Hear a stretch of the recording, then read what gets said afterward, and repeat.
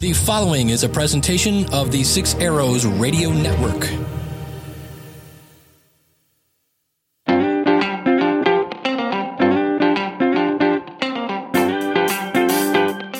MTCRadio.com presents Ham Radio 360, the podcast. Brought to you by Elecraft. Now, here's your host, Kel Nelson, K4CDN. All right, welcome into the Day 2 Hamvention 2017 follow-up review podcast. I'm K4CDN, Kel Nelson, here with George Zafiropoulos, who I said his last name said it again correctly. wrong. I did. Was that right? That was That right. was awesome. That was like the perfect. first time in You months. said it I like don't you've know been how I saying did it it. forever. Well, George, welcome. It's nice to be back, Cale. Jeremy. Yeah, Jeremy, thanks for being here again, man.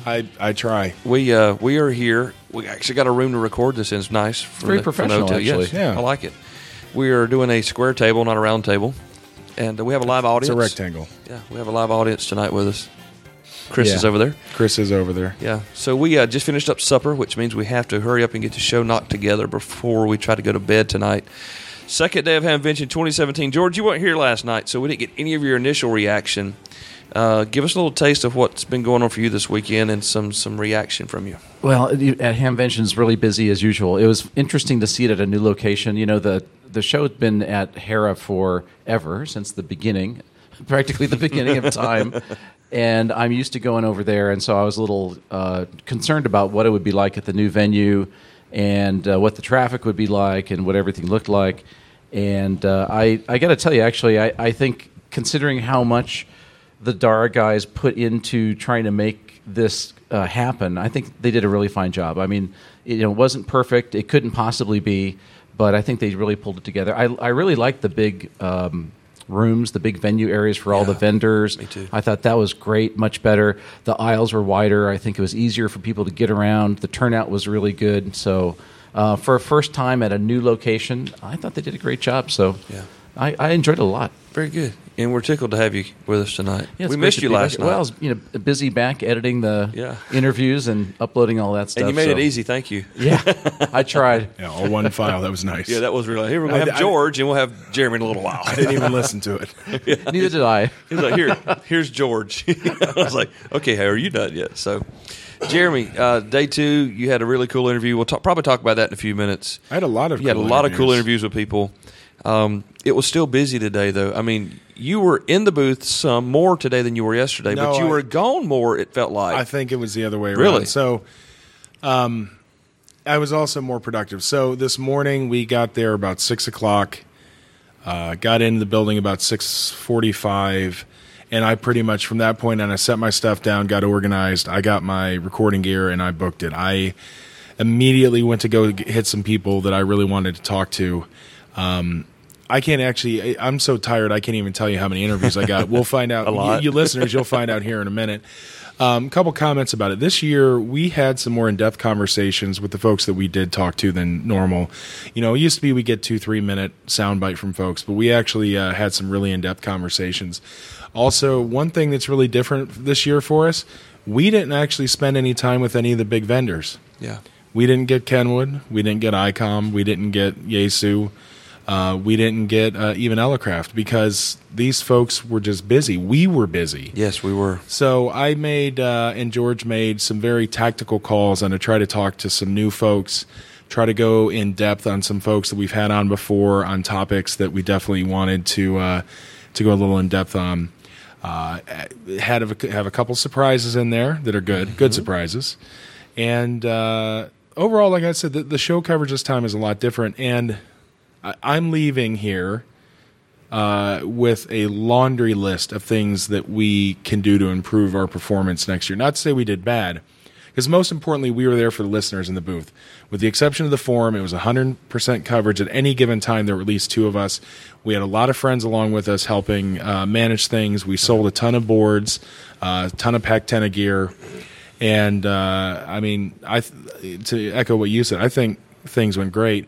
Our the gain in listenership that we've had since last year was definitely evident. Yes. And it's because of that we wanted to spend time talking to folks and listening and giving advice. But yeah, it was a really good show. I want to comment on something you said. We didn't get a chance to talk to the biggest vendors.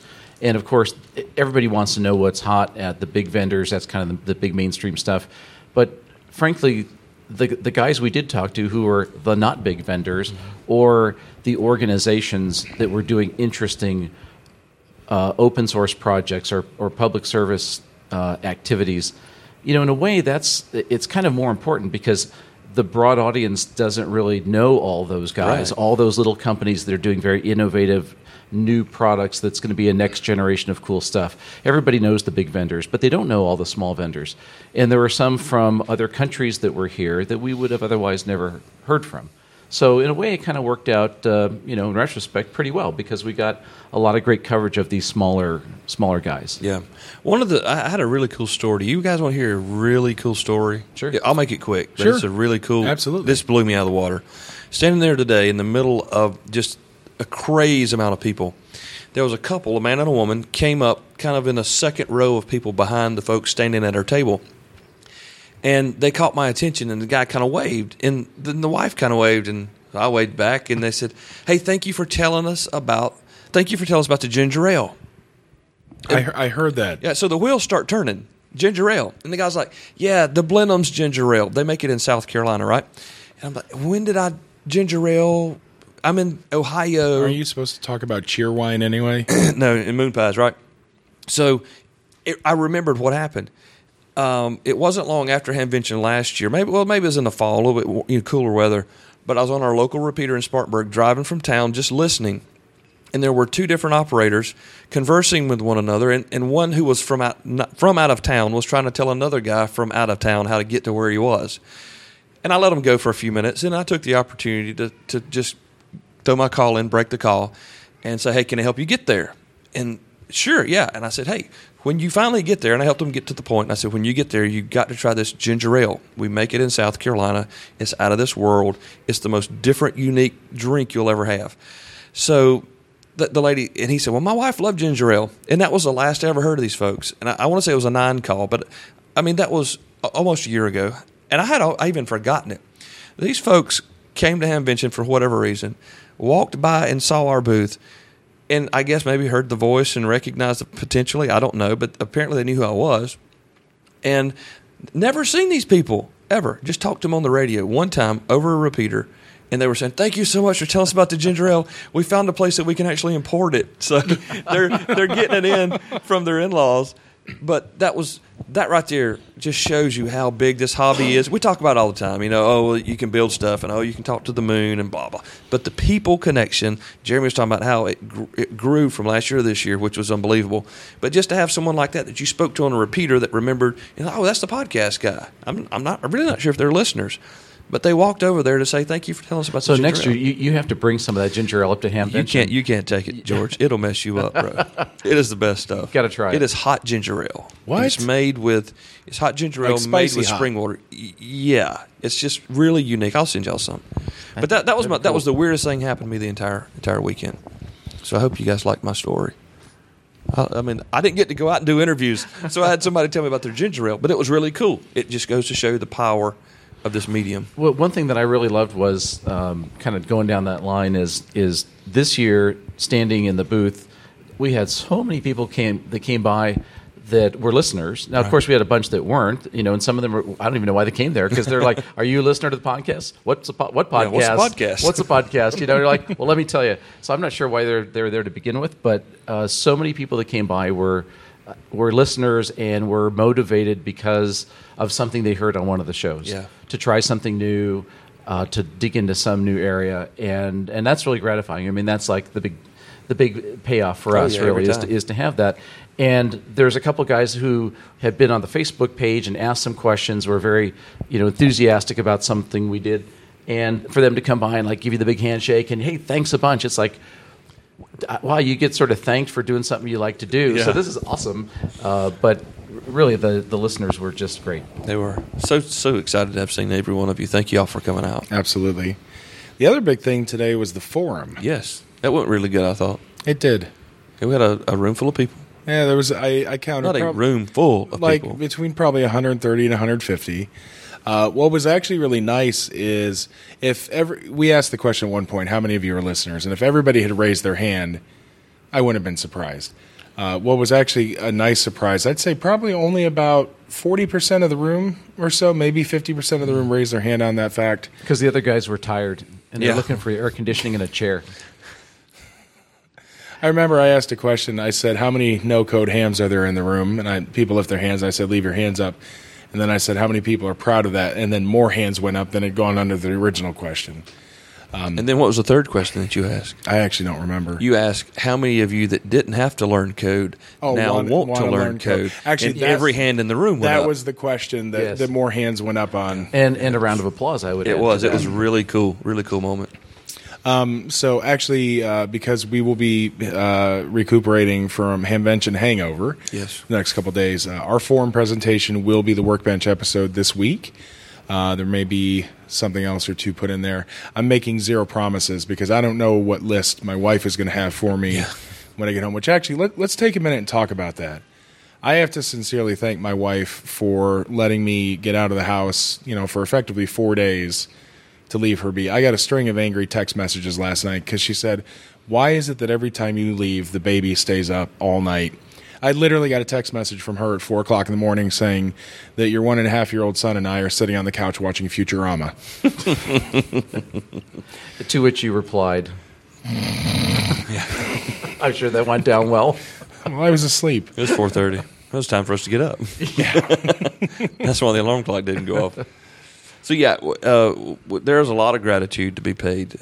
Our listeners, our audience who couldn't come, those who were here, our friends who came along. We had a lot of help in the booth. I miss John Pugliano. We had great help. John messaged me earlier. The funny thing about that is 3 or 4 people asked me today where John Pugliano was.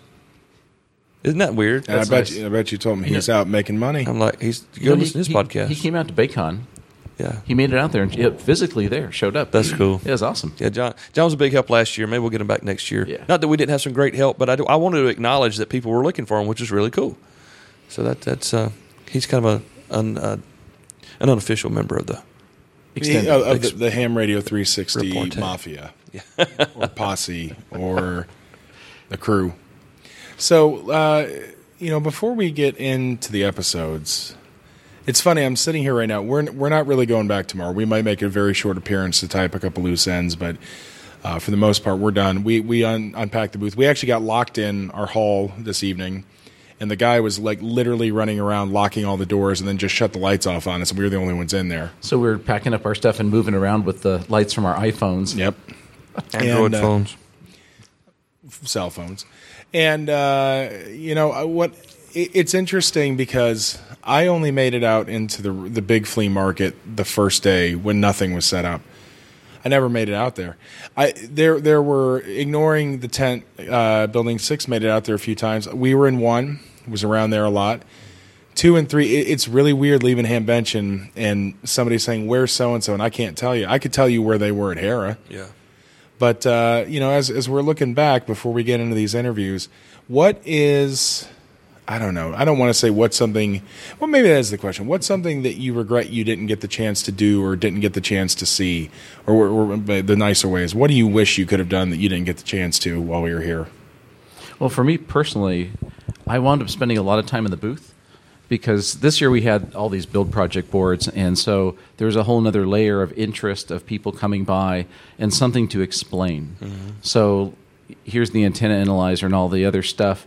So there was so many people with so much time spent doing that. I didn't get as much time out doing interviews as I would have liked. So just doing that would have been better. I never made it to the flea market area at all. I didn't even make it to Building 5. There was a Building 5. There was a Building 5. Yes. So Actually, that's where Linux and the Hand Shack was. I never made it back there. I would have loved to have gone out there and seen those guys. So, yeah, that was a miss. So there's a lot I didn't see, even having been here for multiple days. I didn't get to see probably half of it. Yeah. Actually, to that point, we should congratulate Cheryl. She got her tech. She did pass Oh, her awesome. tech. Yeah. That's awesome. Yay. Congratulations. Good job, girl. I can't say that I necessarily have any regrets from the show. My primary reason for being here is to be there in the booth, to talk and to meet and to enjoy face-to-face conversations with with the relationships we built.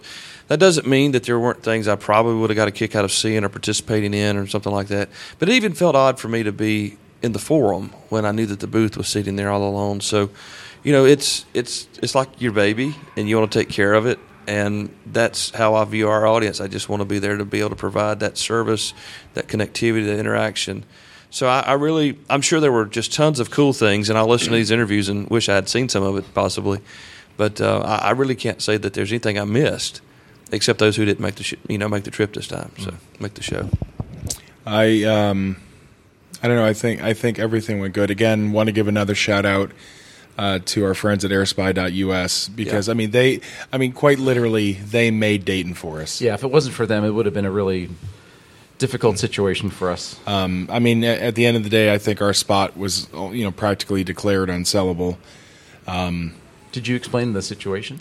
Yeah, we talked. We talked a little bit about it. Probably talk a little more about it later. Probably at a later date. We'll probably cover that again. And one of the things about that is I think it's really cool that I got to kind of get to know Jack Erbs, the vice chair.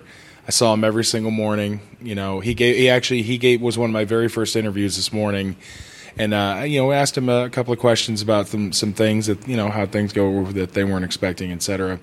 But I really do want to say at this point I'm tired enough. The filter's gone.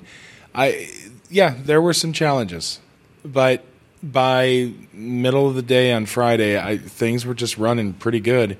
Food was amazing. We've heard this all, right? The food was amazing. That was surprisingly good. Food was great. The crowds were very lighthearted.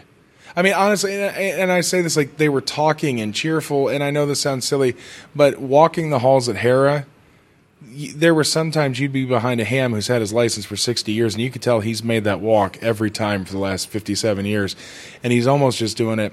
But it was people were thrown out of their zone. They had to go explore. Right. It was pretty cool. New territory for everybody, and I think that the Dara folks did a great job with that.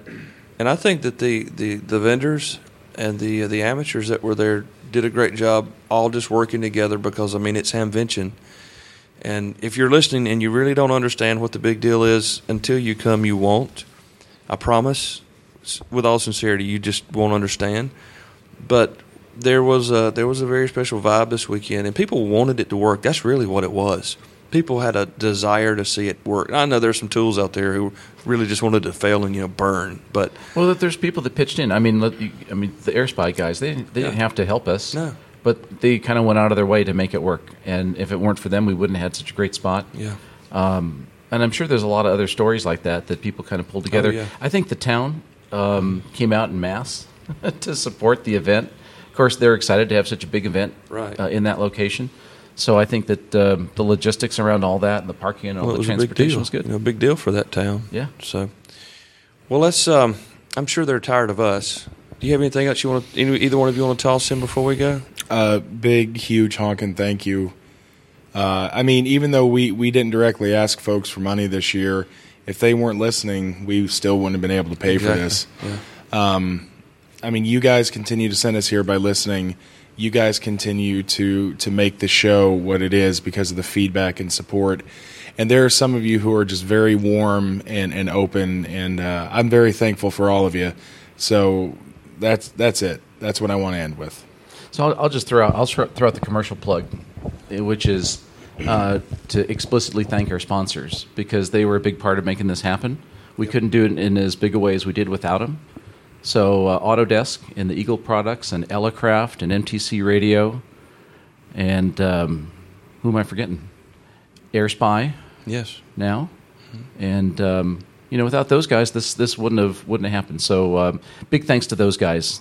Absolutely, and we did have some great help from our friends from California and from South Carolina. That was awesome. There were other listeners who chipped in real big. Dave Riggan came in big today with his antenna analyzer, and he prepared some stuff for us to use there as selling tools. And, it was great all the way around. I'm very thankful for the opportunity to be here. Safe travels for everybody. And we'll be back Tuesday with the Workbench Show. With the forum, yep. And the following week, he doesn't necessarily know it all the way yet, but Chris KN4BDQ will be my special guest. You should see the look he's giving you right now. It's beautiful. He's our producer here. Yeah, and he's gonna share with us his first timer's experience at Hamvention. Awesome. So I'm looking forward to that. Chris is a budding podcaster, so we're going to have some fun with that. So thank you all for listening. Thank you for listening to us ramble, and we're going to get on into the reviews and the interviews, and we'll see you in just a couple of days. Thank you, guys. 73, y'all. Thank you, 73. 73 is all. Friends of the show, Comms to Go at comms2go.com. Standing here with John Jacobs, W7DBO, all the way from Utah. You guys, first showing at Dayton. Yes, this is. We're excited for this. We did a Hamcation in Orlando, and we're here at Dayton, so we're at the big show. So earlier we talked with Kevin from Bioenno. I know you guys have been doing some work with them. But before we get to that, why don't you tell us about your products? So what we do is we do a custom build product. So if someone wants a custom radio box, a battery box, we customize it for them. We put their call sign on it. We kind of make it their unique product. And then also we do components. So if someone wants to build their own box, we can print their plates, 3D printed, and let them do the build, and we just help them out with accessories. All right, so what are some of the products that you guys stock regularly on your website? So we have our battery line, either 12 amp hour all the way up to 40 amp hour battery boxes, and then we have small radio boxes, big radio boxes. What we want to do is if you already own your radio, you get to put the radio in it yourself, or we put it in for you. So we're not selling the radios, but we want to build something around you so you can take your radio on the road. As I mentioned, Bioenno said that you guys have started partnering up.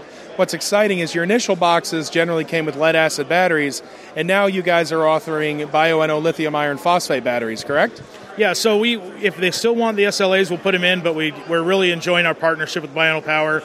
We have their charge controllers now inside a rugged box. We put the batteries in the boxes, and it's a great partnership and a great chance to get better batteries. All right, so what do you think of Hamvention as your first year? This is overwhelming and amazing, and I'm amazed that they're able to pull this off in such a short time and get the new venue. Yes, we are in the tent that you guys bailed out of, but it's working out, and we're really enjoying just seeing the crowd, and of course just seeing Ham Radio 360 guys. We get a lot of fans that come up and say they enjoyed the show, and so it's a great homecoming, even though you don't even know any of the people yet. Well, in our defense, we did have a mudslide through our booth, so. Yeah, we just had the short rain that came in, and we started lifting electrical off the floor. But it's a growing thing, and it's a great opportunity for everybody to come together. And I appreciate the Dayton guys being consistent and building this for us. So, what are you guys looking to do to extend your capabilities and your products this year? So, what we did is we have also partnered up with Signal Stuff, which is an antenna company, and they have the super elastic antenna, and that's a great portable handheld antenna for either dual band or 220. It's indestructible, and the best thing is, I say indestructible because if you do destroy it, you get a free one, and it's a lifetime guarantee on the antennas. It's pulled me out of a hold by putting this on and calling for help when I sunk my ATV one year. So Wait. Did you say sunk? I went into what I thought was a 3-inch hole of water with my ATV, and it turned out to be a 4-foot hole. So literally my ATV was floating. I was up in the high Uintas of Utah. I had my regular antenna on. I tried calling my dad at base. Couldn't get a hold of him. Started walking up, still couldn't get a hold of him. Pulled the signal stick out of my go bag and came right on clear as day. So I can literally say this saved me hours of walking with a sunk ATV. So, and the good thing is we're selling them here for $20, tax included. But for Ham Radio 360 listeners that are listening to this at home, if you go onto our website and click over to the Signal Stuff website, HR360 will get you the same cost as here at the venue, free shipping. Well, that's a good deal. Thank you. Yeah, so everybody, if you're not here at Dayton with us, feel free to pick up one of these amazing antennas for the same cost as being here. All right, well, we'll go talk to, because he's here, right? Yeah, he is.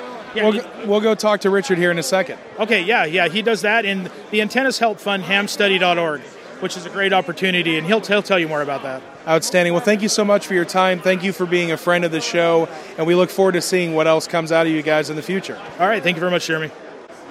Also here in the Comms to Go booth is Richard, KD7BBC, the proprietor of hamstudy.org, an online website presumably for studying to be a ham. Also the inventor and seller of the Signal Stick dual band antennas for HTs, which he is literally wearing a necklace that he has made out of by binding them together. Hi, Jeremy. How are you? Doing good. Is this your first year at Dayton? This is my first year at Dayton. This is also my first time on a podcast. Well, good. I'm glad we got to you first. Let's start with hamstudy.org. Tell us about that. I've been a VE for a lot of years. And I kind of got frustrated with all of the people coming through our exams, failing the exam because they hadn't seen all the questions on the test. There's this perspective in ham radio, it's kind of a cultural thing that's been around forever, that an effective way of studying is to take randomized practice tests over and over and over again until you somehow have seen all of the questions and you're ready to go. I'm not saying that can't work. Obviously it can, because most people have done that forever. But it's not a very effective way of studying. It's not very time efficient, and it frustrates people. So we've focused on creating tools which allow targeted study, tools which are like intelligent flashcards, which keep track of what you've seen, what you haven't seen, which walk you through the pool. And I've always felt very strongly that this should not be something that costs a lot of money, and so we've focused on making that free. We are talking about creating an offline mobile app, which may have a small cost, but we're committed to keeping the website absolutely free. All right, and on the website, can I study for my Tech, my General, and my Extra? We have all of the U.S. question pools. We always get the new question pools out as soon as they come out. And we also have the FCC commercial pools. Oh, wow. So for like general radio operator licenses? Exactly. We've got all of those as well. Outstanding. So tell us about the antennas that you're literally wearing around your neck. So the super elastic signal sticks, as we call them, were actually originally created as a fundraiser for a scout group that I used to belong to. In fact, it's the one that I met my wife in. It was an amateur radio explorer post, where I literally met my wife through ham radio.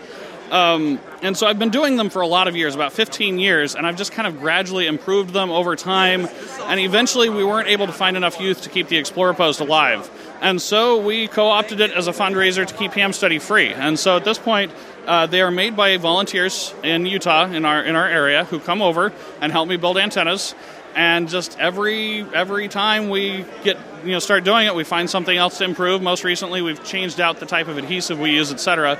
But at this point, they're really a cool antenna because you can literally tie them in knots. They're made out of a metal called nitinol, which is a nickel titanium alloy. And they are dual band, 2 meter, 70 centimeter. It's a quarter wave on 2 meters and a 3/4 wave on 70 centimeter. And they are so durable at this point that we put a lifetime warranty on them. And I will honor that. I literally replaced one that was 10 years old a few weeks ago. That was back before we changed the wire out. They weren't nearly as durable then. But if it breaks during normal use, let me know about it. Send me a picture of what happened. I'll send you a shipping label. You return it to me. I'll send you a replacement. So I want to clarify that the definition of normal use must be pretty broad, given that you are, again, literally wearing a necklace of them. Well, my favorite story is the one where somebody was using it as part of a parade. They were helping out with a parade, and a horse leaned over their shoulder and bit the antenna in half. Yes, we did warranty that. Now, if you're using wire cutters, I might start to get a little more picky. Of course, you probably wouldn't have told me, so I wouldn't know, and I would have replaced it anyway. But our definition of normal use is pretty much anything that you can do with it that's not intentional breakage. All right, and so John shared with us that you guys actually have a coupon code for our listeners to be able to get your show price after the show. Yes, that's correct. So we have a coupon code, HR360. That's no spaces, all lowercase, HR360. That coupon code will give you free shipping, which gives you the same price that if you were to pick it up here. That's good through the end of the month. Outstanding. Well, thank you so much for your time. And if folks want to know more either about your antenna or Ham Study, give us your URLs again. So Ham Study can be found at hamstudy.org, hamstudy.org, and the super elastic signal sticks are sold by Signal Stuff, the company that owns Ham Study, which is just signalstuff.com, SAGNALSTUFF.com. All right, thanks. Have a safe trip back. Thank you, Jeremy. I appreciate your time. So I just got pulled back over to the Comms to Go booth. John has some words for me. Yes, Jeremy, your famous YouTube channel, which I love watching, you reference in your 2.0 box, you say there's going to be another video following up with some results, and you kind of tease me. I've been waiting. That's a cliffhanger. That's a longer cliffhanger than I had with Lost or Breaking Bad. I'm still waiting for your cliffhanger to... Yeah, the third part of that series, for those who don't know, I did a 2-part video series on the theory and design of what I thought was the ultimate high-capacity lithium iron phosphate power box, using a lot of components that I'd researched. I have all the stuff. I have the Pelican case. I have the battery. Everything sitting at home, not assembled. And I get angry letters at least once a month about when are you going to finish that darn video. Yes, it's a very popular video, and I referenced that quite a bit when we were doing our work. So I'd appreciate the follow-up. You want to hear a funny story? Yes. George has built it. George is building it? George built it. Long before George knew us on the podcast, he had seen my YouTube channel. He saw that reference design, and he said, I would like this guy. If I were going to do it, this is what I would do. So he has actually bought all the stuff and built his. So he's going to follow up with the video then? And because your fans demand it from you at this point, really. Well, the funny thing about it is probably the most exotic thing in that design was the Victron Energy, basically Coulomb counting power meter. And, he did not go that route because, honestly, it's needlessly expensive, especially considering that we are just releasing a kit project that you can build that roughly does the same thing. But I really appreciate the feedback. I will let my 2 young children and my wife know, and I will ask for time off work to finish. YouTube demands it from you. So, yes, and include the workbench projects in the next one, too. Yeah, we are talking about maybe starting to do some videos of the builds and whatnot, so we're keeping that in mind, looking at how we can evolve. Thanks again. You guys have a safe trip back. All right, thanks, Jeremy. I'm here with Pat N0HR from PowerFilm. And how's Hamvention going for you so far, Pat? Oh, it's been great. It's great turnout, great crowds, and selling out of a lot of products really quickly. So we've really had a lot of fun this week. So tell us, what does PowerFilm do? We make a variety of remote, lightweight solar products, including our own thin film solar material that we make in Ames, Iowa, and then incorporate that into products that are used primarily by the military, but also our industrial customers and consumer as well. And we can also customize even crystalline solar products for certain applications. If somebody has a need to power a device that's out in the middle of nowhere, we're the guys to go to help you get the electronics and the solar together into something that'll help in a situation like that. So when I look around at your products, what strikes me is that the ones you're showing here are all very flexible solar panels, like think about fabric, as opposed to the traditional rigid kind of solar panels. So I would think for an amateur radio operator, this would be the perfect kind of solar panel for sure for portable operations like SOTA or field day, right? Yeah, that's exactly right. So our stuff is really known for being extremely lightweight and extremely compact when stored. So the guys doing SOTA, the guys that are going backpacking and want to have some really portable power solutions, we have the stuff that really helps you get that done. We make our product on the thin film flexible stuff we make on a roll of plastic film that's just a couple, just like a 2 mils thick, and then deposit the layers of the silicon onto that, and it's doped, and then we do a laser scribing process and a silver printing process that prints a silver conductive ink and encapsulate it into a very thin form factor. Our foldable products are mounted then onto sheets of fabric that are laser trimmed out, and so they'll fold up into a backpack very nicely. Our rollable products get a heavier encapsulation stack so that you can take them boating, they can get wet, you can leave them out a long time, and very rugged products. So, yeah. So one thing I noticed on your brochure, there's a tent, like the tent roof, and it looks like it's made from your solar panels and fabric. Yeah, the military asked us to design a tent like that, and we've sold quite a few of those to the military. So that's got our film incorporated into the roof of the tent structure. We have different sizes that go all the way up to 5.6 kilowatts and can provide a shade. So you get a lot of cooling effect from the shade of it, but also just built into the roof of the tent are solar flexible film that they can charge radios, cooling equipment, whatever they're going to do when they're out in places where it's really expensive to get generator fuel into.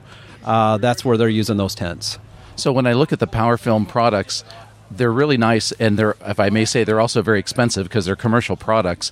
But you're here at Hamvention, and a lot of guys are buying your products. So it looks like you've got some really great deals for the hams. Yeah, for sure. So there's things that the hams will recognize the value in our product versus some cheap Chinese thing that might break the next day.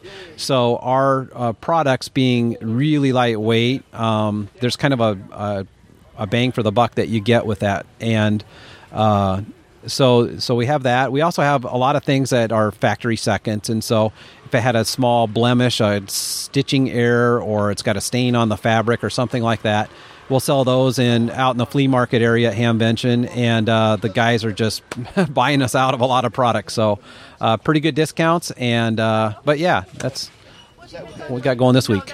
Well, I just picked up a 60-watt panel for myself, so I really wanted to get one of these for a long time, and I was looking forward to seeing you guys here, so I thought this would be a good chance to get one. So thanks very much, and have a great Hamvention. Great. Thanks for stopping by and seeing us. So we're here in the Ham-Sci booth, Ham Radio Science Citizen Investigation, and I'm talking to Nathaniel Whiskey 2 November Alpha Foxtrot, and I want to find out about what you guys are doing. Hi, George. Very nice to meet you. So I am leading an organization called Ham-Sci, the Ham Radio Science Citizen Investigation. And this started because I was a ham radio operator first, and I became very interested in the ionosphere and propagation. I eventually got my PhD in ionospheric physics. So while I was in grad school, I learned about the Reverse Beacon Network and WhisperNet and PSK Reporter. I said, wow, that's really cool. I wonder if you can see solar effects and ionospheric effects in that data. And so I was able to look at Reverse Beacon Network data, and I could actually see the effects of a solar flare, which was great. And so I worked with a few of my friends and with the American Radio Relay League, and now we have an organization that looks to connect amateur radio operators with professional ionospheric physicists. And so we can actually use data generated by ham radio operators through the Reverse Beacon Network, WhisperNet, and other things to help study and push forward science. Conversely, we hope from the science side that we help to give back to the amateur radio community by furthering education, finding new discoveries, and creating interesting operating events and projects for amateur radio operators to do. So can you describe one of the projects that you guys are working on, or what do you see coming up next? Sure. Well, right now we have a very big project coming up. This August 21st, 2017, there's going to be a total solar eclipse that's going to cover the entire United States. We are having a number of efforts to study this. One of them is the Solar Eclipse QSO Party. And this is going to be an operating event very similar to a field day or an ARRL November sweepstakes, that sort of operating flavor. But we're going to use the data that's generated by the Reverse Beacon Network, by PSK Reporter and WhisperNet, and the participant-submitted logs to help us study the changes in the ionosphere due to the total solar eclipse. So what are you looking for in that kind of a project? What sort of changes or what kind of data would be useful? Okay, well, in the past, we have only been able to see small... we've only been able to look at small parts of the eclipse and its changes. And so we're hoping to be able to get a much bigger picture view of what's going to change. We want to know how large of an area of the ionosphere is affected by the eclipse. We want to know how long the ionosphere is affected by the eclipse.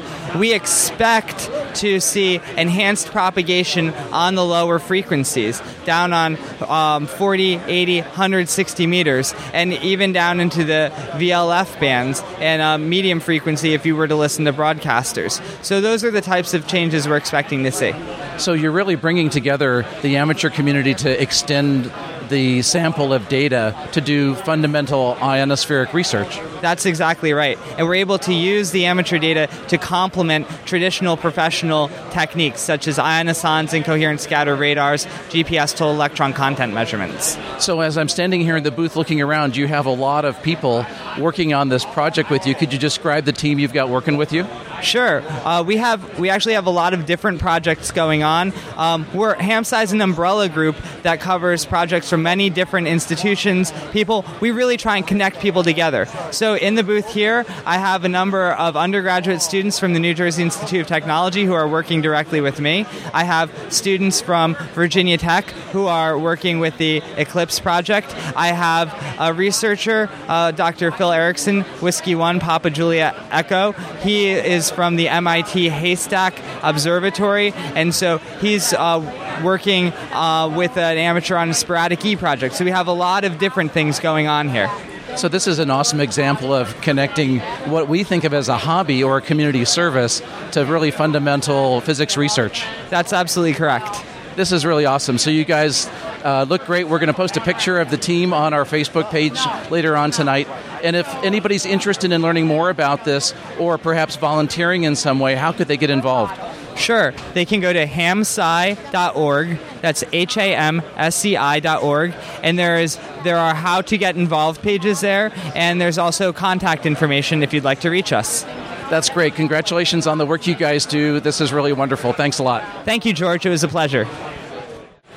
We're in the RSGB booth with Steve, Mike 1, Alpha Charlie Bravo, and I wanted to stop by and see what the RSGB is doing here in the U.S. So nice to meet you, Steve. Yeah, nice to see you, George. It's great to be here at Xenia. I never actually went to Dayton. This is the first time I've been over here, so it's great to see this. And a lot of people are saying they like the venue. So, good stuff. It's great to be here. So the RSGB is similar to our ARRL here in the U.S. Is there anything that you guys do that's really different than what we do with the league? That's a very difficult question. I think we complement in the US. I think we complement what the league do, and they're great friends of ours. In fact, we were out for dinner with them last night. So we work together. They sell some of our books in the US, but coming here for us is all about membership and meeting the people here that don't see us on a regular basis. In the UK, of course, we're at lots of rallies and events, but not so many in the US. So coming here is all about that for us. So I'm actually a member of the RSGB, and the reason that I joined was I wanted to get a subscription to Radcom. So tell us a bit about the magazine. And we've heard a lot of that sort of comment yesterday and today as well about Radcom. People seem to love it. They love the technical content in it.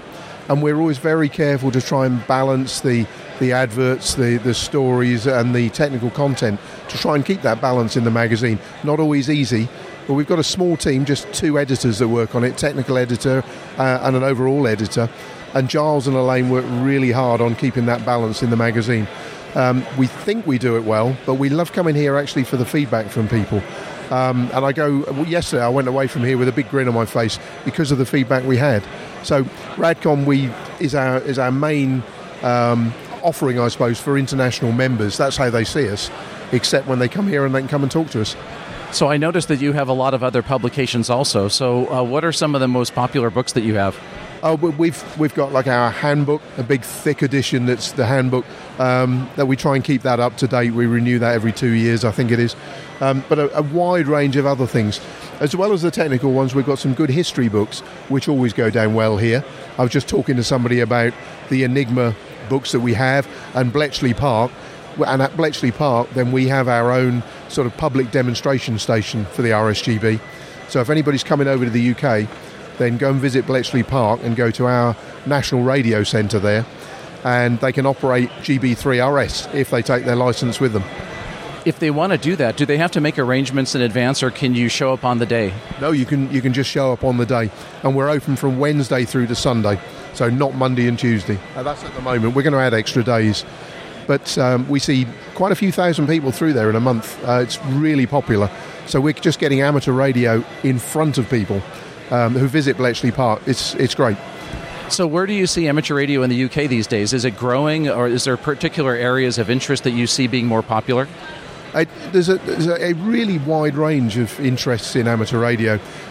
Some people, they come into it nice and gently everybody has to come in through the foundation and then the intermediate and the advanced license route. Some people just stay at foundation. We love it if they progress and they get a technical interest. If we can start their interest, that's the big thing that makes them progress further. So that's fantastic. We're looking at youth all the time. We're trying to do that. We had some great success last year while Tim Peake was up on the space station, and we went out to 10 different schools with AMSAT and the ARIS organisation. We went to 10 different schools, and the kids at the schools were actually talking to Tim Peake on the space station. That really got us in front of the public. That was fantastic. I had a chance to see the video on the TX Factor where they went to some of the schools and did the video. And in fact, when we had a ham radio training session in the U.S. with a group of school kids, I took a little clip out of that video and showed the kids in the auditorium talking to them on the space station, and they loved it. Oh, it was fantastic. It really caught everybody's imagination. We had so many amateurs in the UK that were going out and listening to the space station themselves and getting that on YouTube. So it wasn't only the main event, it was all the side things that got people interested in as well. And we had some youngsters that were licensed making their own antennas, going into their own schools and showing the rest of the kids in there how to do it and listening to the space station live. Fantastic publicity. It couldn't have been better from our. Well, we really love what you guys are doing, and it's great to really expand our listeners' mind a little bit and think beyond our own borders and look at what you guys are doing, because you're doing some really great stuff, some very good community outreach, trying to get new folks into the hobby. So congratulations for all that, and it's a pleasure meeting you, Steve. Yeah, thank you. Good to see you, and fantastic to be here at Xenia. I'm talking to Nick Henwood, Golf 3 Romeo Whiskey Fox, who's the president of the RSGB, and we're here to talk about youth and amateur radio. So, Nick, could you tell me a bit about the programs that you're developing for young people in amateur radio? Well, the big thing this year for us is that we're hosting Youth on the Air, which is an international youth camp, which is going to be in August. So, about 3 young people from all sorts of different countries all come together. They spend 2 weeks working at amateur radio and having fun, building projects, operating, all of that stuff. So they have the opportunity to be together with lots of other young people, all with the same kind of enthusiasm for amateur radio. And we're really looking forward to hosting that. It's going to be at the Gilwell Park Camp in the southeast of England, which is actually probably well known to anybody who's a scout. But we're really looking forward to hosting that in August of this year. So with that program, if somebody's interested, can people apply to participate from other countries, and what would the process be? Well, it's quite competitive. We've only got 3 from the UK on it, so people apply, and there was a process of selecting the people who were lucky enough to actually be on the program. The other thing which we've been able to do is to ask for financial support for that. We get a lot of financial support from the International Amateur Radio Union, but in order to extend the program and to make the experience better, we've asked for volunteers to contribute from within the amateur community. The response to that's been really good. A lot of elder amateurs have seen that as an opportunity to actually do something. I know it's financial rather than a physical contribution, and that's been a good aspect as well. If people want to contribute to the program, how could they do that? Well, that's a difficult question, because these are the main impetus comes through the International Amateur Radio Union. The funding for that comes from national radio societies. So the direct route in, unless it happens to be in your country, I think is probably not too obvious. So how many young people will be participating in that program this year? I think I'm right in saying there are going to be just over 100 actually there. So that's on site. We're going to have a couple of hundred. I'm sure that sort of number. Well, it'll certainly be doing some operating, because there's a good HF station there, which in fact the Scouts use, but we're going to augment it. They're going to be doing some building work. One program we have with young people, and other people do similar programs, ARRL and the German club, for example, is a build-a-thon. Building simple circuits, seeing them working. We're going to do that. Making antennas, the skills of operating, all of those sorts. As much breadth and interest as possible, so that there's a wide attraction. Are the young people that come to this, are they already licensed amateurs that have to have some accomplishment, or are some of the youth that come in looking to become amateur operators? Yeah, they're further down the road than that. They actually are into amateur radio when they come, so they need a license in order to take part. What's the age range of the young folks that come to it, roughly? Now, there is an exact age range. You've got me there slightly. I think it's in the age range of, I think it's about 16 to 25 or thereabouts. So that sounds like a great program. I wish that was available when I was that age. I would have loved to have done something like that. Well, yeah, great. Actually, I think the top age might be 30. I think I might be a little bit on. There's somebody here actually who's on the program. I'll try and find him for you. Yeah, and I taught myself amateur radio really, but times were different then, and there's less opportunity to communicate in other ways. But I think a lot of us that have been hams for a long time really want to enable the next generation of hams and encourage them and get them to learn not only about amateur radio, but how that connects to the other technologies and community service and other related topics. So this seems like a really great way to motivate them and teach them new things. I'm sure that's true. And one way we're trying to spread the messages, it were, from this year's camp is that we're encouraging radio societies within the UK to set up their stations, set up kind of parallel activities on a local basis so that they can kind of feel part of it and also probably communicate with them as well. It's just looking all the time, looking for ways really of engaging with young people and overcoming the fact that we've got a very large kind of top end of people like myself, if the truth were known, and we need to connect with young people. I think once they see how interesting it is as a hobby and how it ties in with other aspects of electronics and what they're doing at school and so on, the attraction is still there. So in this program, I'm curious if they've looked at any crossover technical pieces with some of the other technical hobby areas, like the whole general maker and robotics and other areas that young people are interested in a technical field. Is there a connection to any of those kind of activities? Yes, there is. I think it obviously depends on what people sort of do on the ground. Where radio clubs are working with, say, schools, I think you can see a lot of evidence of that. I know you were talking earlier on to Steve about the program involving Tim Peake and all of that. I went to a number of the schools there where they were having however many, was it 8 minutes with Tim Peake, but some of them have done great projects. They were doing the same projects that Tim Peake had actually done on the International Space Station, growing beans. They had done mathematical projects. I went to a primary school where they made the most enormous space rocket. The entire staff were dressed up in spacesuits, but it was all entirely integrated in what they were doing in science, maths, electronics, and so on. Well, that's wonderful. Thank you for coming here to Xenia, to the Hamvention. It's great to see you guys. There's a lot of really cool stuff that you can buy from the RSGB also, and I assume that we can buy those things online because I subscribe to Radcom and as a member, and I'm sure we could buy your wonderful publications and other cool shirts and things over just on the web, right? We're very happy to hear from anybody, particularly anybody who'd like to join the society, where we've got a pretty large international membership, in fact. That's excellent. Thank you so much for your time, and good luck here at Xenia. It's been a pleasure. I really enjoyed being here. Thanks.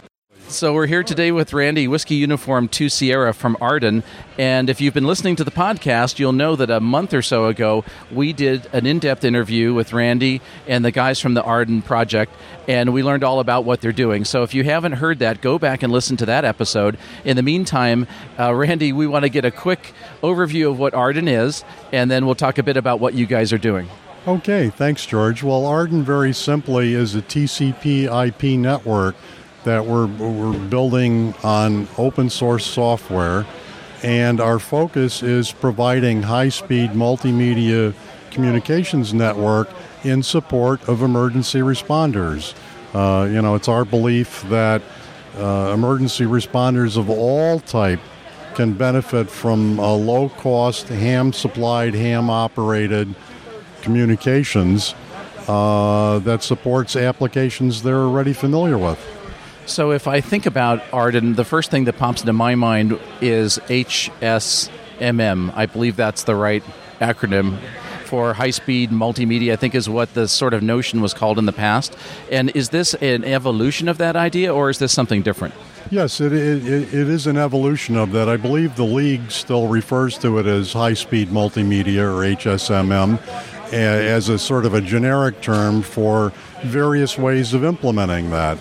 And so our project grew out of the broadband HamNet implementation of that, and then we proceeded onward from that, getting away from the somewhat long-in-the-tooth old blue and black Linksys boxes that, frankly served the purpose well up to a point, but they really don't have the memory, first off, to support more robust applications.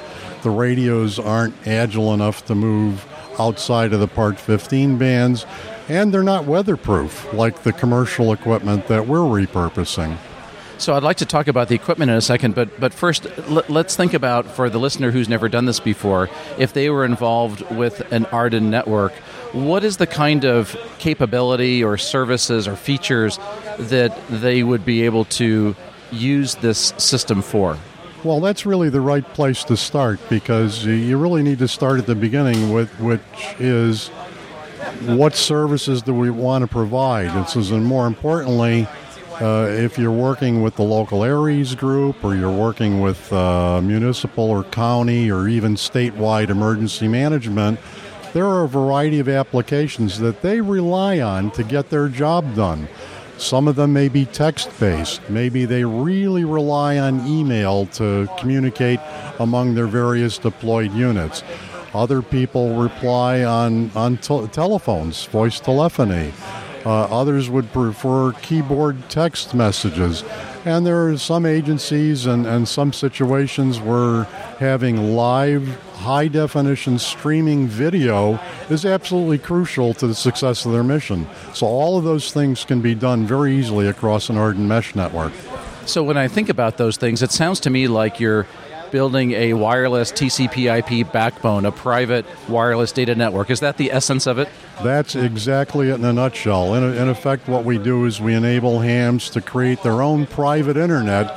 So when the hurricane or the tornado blows through and the cell phone towers are all inoperative and the local central office's battery bank in the basement is all flooded and therefore the internet is down, luckily the hams in your location that have solar panel backed up battery operated mesh nodes have created the backup private internet, so emergency responders can still use the high-speed TCP/IP applications they normally use.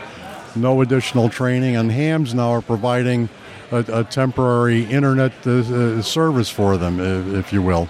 So one question I've had about this kind of operation for a long time is, what are the legalities around connecting a private data network that's operated in the amateur service with the real public internet? Is that of course, technically you could do that, but is there any legal issue around that? Not that I'm aware of, although, to be perfectly clear, this is while there's a lot of things you can do with a privately constructed TCP/IP network.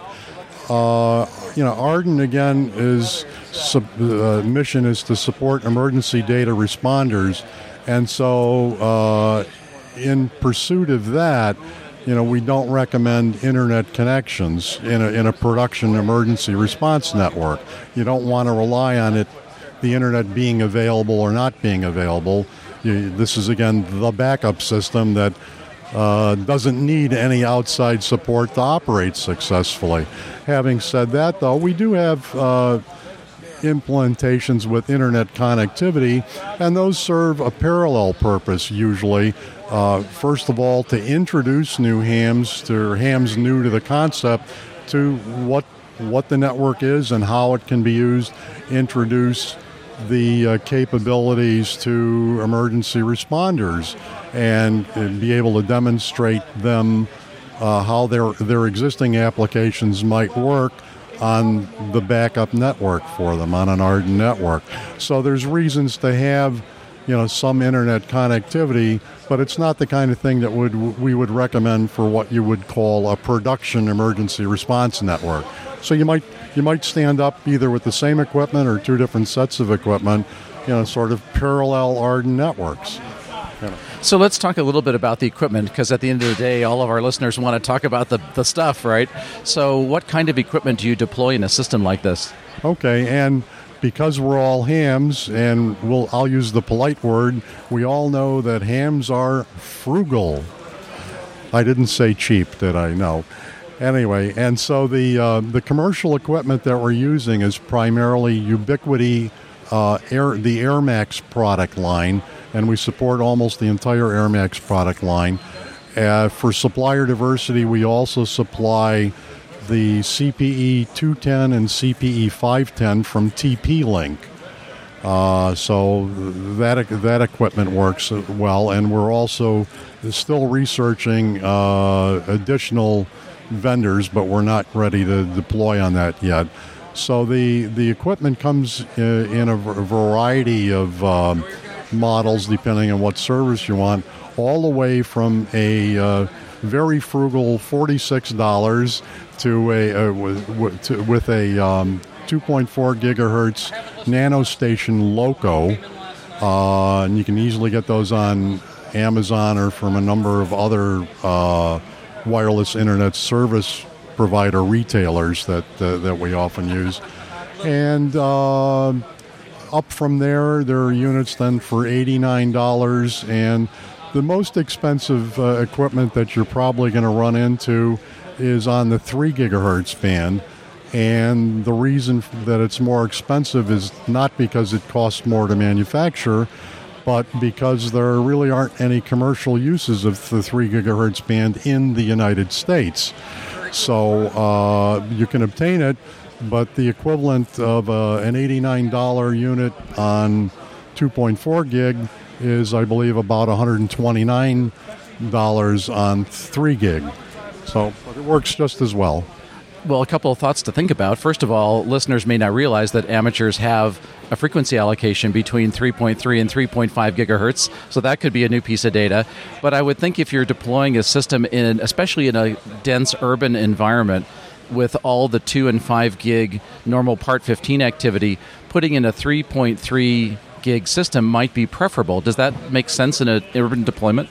Yeah, it makes absolute sense, but even beyond, we can get back to that in a minute, but even beyond the 3.3 gig band, which amateurs are not making as much use of as they should or could, even on 2.4 gigahertz, the firmware that we're supplying to hams enables the Ubiquiti unit to be operated both in the traditional channels 1 through 6, which are used by all of your neighbors on Part 15, but we've been able to operate the radios below channel 1 on what we call channels -1 and -2.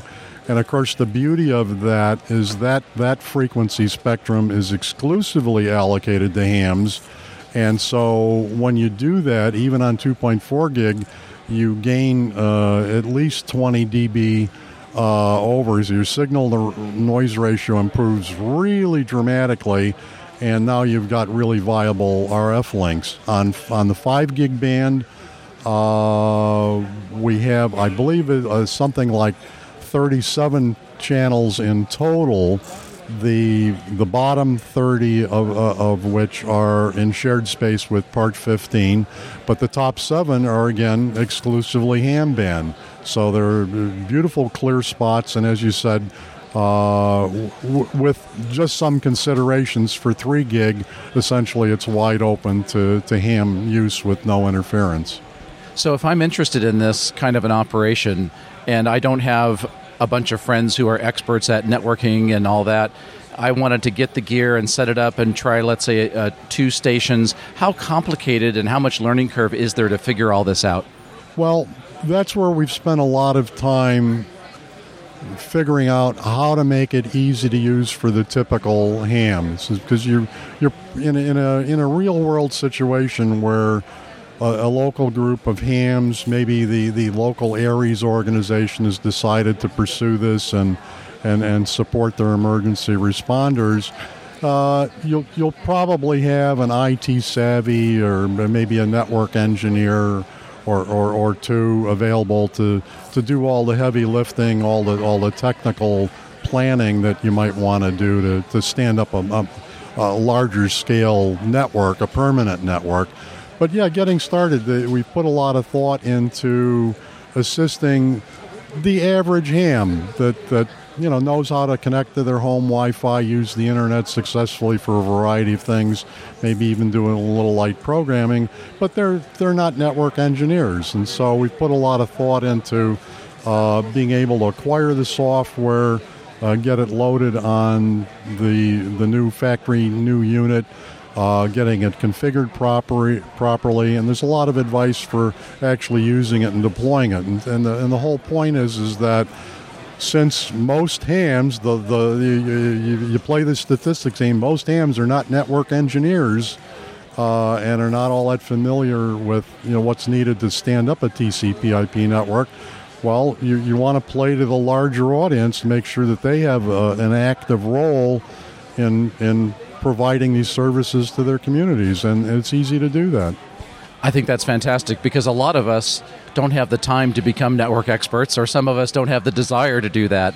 And the degree to which you guys could do all that legwork for everybody else so they can then go configure and deploy a system is a wonderful service. Yeah, well, somebody had asked me just a few hours ago, it says, well, if I bought a new Ubiquiti unit and I brought it home, it says, how long would it take me to get it set up? So I said, well, it kind of depends, if you've ever done this kind of thing or not. And I says, okay, let's look at the worst cases. You've never put new firmware on a device, flash the new thing. I says, well, luckily we have step-by-step illustrated instructions on the website that lead you through something like 20 steps, and I mean they are small baby steps. So if you can read and follow instructions and look at the picture to make sure that what you're seeing in real life is somewhat close to what's on the instruction sheet, you're guaranteed to be a success. And I said, going through that slowly, you've never done it before, kind of worst case, it probably would take you 20 minutes, absolute dead max. You realize that most of our listeners never crack open the manual. Oh, well, yeah, there is that. This is, fortunately for them, we also have recovery procedures on the website for what to do when you brick your unit the first time through. And I'm just as guilty of that as everybody else. At the beginning of this year, I was down at my place in Florida, and I had a couple of brand new 3 gig units sent down there. And of course, just like a regular guy, I was excited, and I cracked it open, powered it up, and started loading the software, and of course bricked the unit because I forgot one of the essential steps that's very clear in large text in red on the Arden website. So, and I'm the webmaster, I should really know better. But I'm like a kid too. I get excited about what I'm doing. You make mistakes so you can recover from that, and you learn from it. Well, that's great to know. So, Randy, if people want to follow up and dive into Arden and look at building a system, maybe experimenting at first with an eye towards maybe deploying in an emergency, what should they do? Well, the first thing, of course, is go out to our website, www.arden.org. And there's a wealth of information out there. You don't have to register. It's all publicly available. And, of course, it's an open source project. So, if you're of that mind, you can actually download all the source code for you. We are very careful about honoring our obligations to the open source of the GPL license. But if you're not, there's the forums are very active, and they cover a plethora of topics. There's a knowledge base with information. There's past articles. So there's just a wealth of information. And we also have, I hope, a very effective search engine that I put in place so people could very easily find things that they're interested in. And then, of course, if you're interested in registering on the website, the only reason you really need to do that is if you want to post a question that you don't think has been answered before, or it has some specific parameters to it. Well, then register with us. We're not going to spam you. It's just to validate that you are a ham and we're not getting spammed. But then register, and then you can post a question on the forum. And generally, the community's been very responsive. There's 80 to 100 postings a week out there, and you get responses not just from the Arden team, but from the community at large. A lot of very knowledgeable people out there. Well, that's awesome. I'd like to stop by and see what your setup looks like over in the booth, so I'm going to come over and check it out. And I'm sure everybody appreciates all the hard work you guys put in to a project like this that really helps so many other groups around the country. Well, we're really happy to do it. And I think most hams realize this. If you look at Part 97, and frankly, you ought to at least look at the preamble once a year. And one of the most important things that we do is provide public service. And that's really, again, the core mission of Arden. We are really interested in being an aid to our under-budgeted, often underappreciated emergency responders. And I, as just an individual citizen, I look at it as enlightened self-interest. I'm real interested in helping the people who risk their lives and volunteer their time to protect my property and my life. And so I think it it's just good sense to go give these people a leg up in the ways you can best. And so, since I know something about communications, and I know effective communications is at the heart of all emergency response, this is where I should contribute to my local responders, because they never have enough time, they will never have enough budget, and they will never have enough expertise beyond whatever specialty they're providing. So that's where we in the community should step up and give back to the public. Well, that's fabulous, and thank you for what you guys do. Can't wait to come by and take a look at the gear. Thanks so much for being with us. Thank you, George. Great interview. I'm standing here at the teequipment.net booth with Steve Huss from Regal, who has joined us yet once again in Hamvention. I want to tell you a quick story. So I think it was 3 years ago, you had just announced the the DSA 815 line of spectrum analyzers. I was on my way to Dayton, knew I was going to be saving money to be here, wanted to figure out how to get one. I was in the ASU booth. I turned the corner, and there you guys are selling them, and I went home with one. I had one of the first ones you sold. And it has been a phenomenal piece of equipment that has offered a lot of capability. You guys overall have done a really good job of bringing affordable quality test equipment to the hobbyist and maker community, while additionally supporting your high-end customers with your high-end products. So tell us a little bit about that commitment to the hobbyist maker community and how Regal started participating in that market. Well, we really appreciate the hobbyists and the enthusiasts. Regal is relatively new, and the company was formed in 1998. Have had operations in North America since, I think, around 2010. And so relatively unknown name, in the very beginning.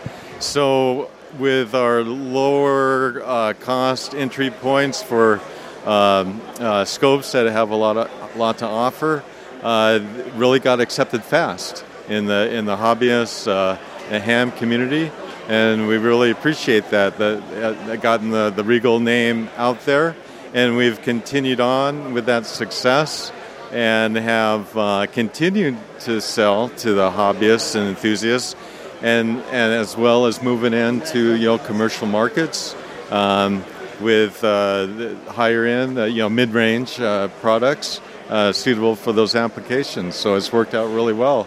So we continue to have the product for the enthusiasts. That's affordable as we move into higher end products as well. Establish those higher application products.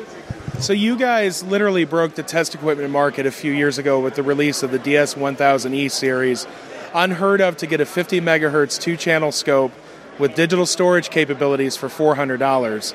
More recently, you thought that wasn't good enough and did it again, releasing a 4-channel scope at about that price point. Tell us a little bit about that scope and the model number.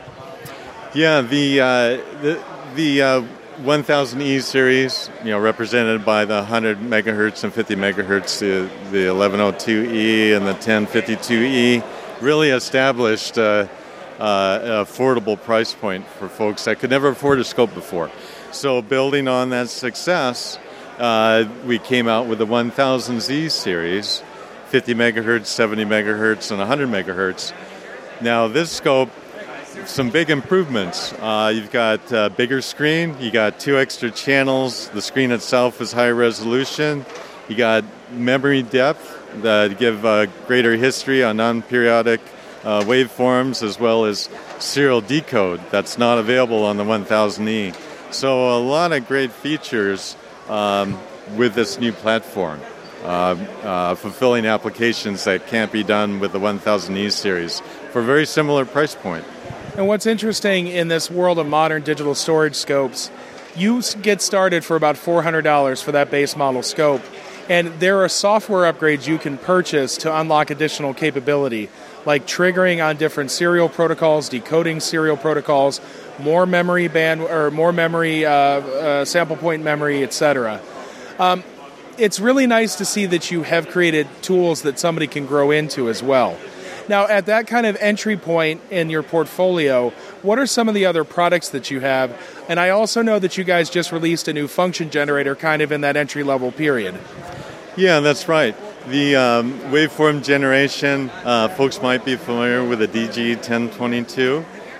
That's a phenomenal product at a great price point. And so what we've come out recently is the DG1000Z series. And initially we had the 60 megahertz and 30 megahertz version, but have continued on with a 20 megahertz version with a price point very similar to the 1022. And like the scope, the 1000Z series, this generator has all the capabilities of the previous 1022 non-A and A, but it has deeper memory for arbitrary waveforms, much deeper memory, and it uses what we call a sci-fi technology. So most data generators at that entry point are DDS, synthesized, whereas sci-fi really takes it to the next level as far as purity of waveforms, quality of waveforms.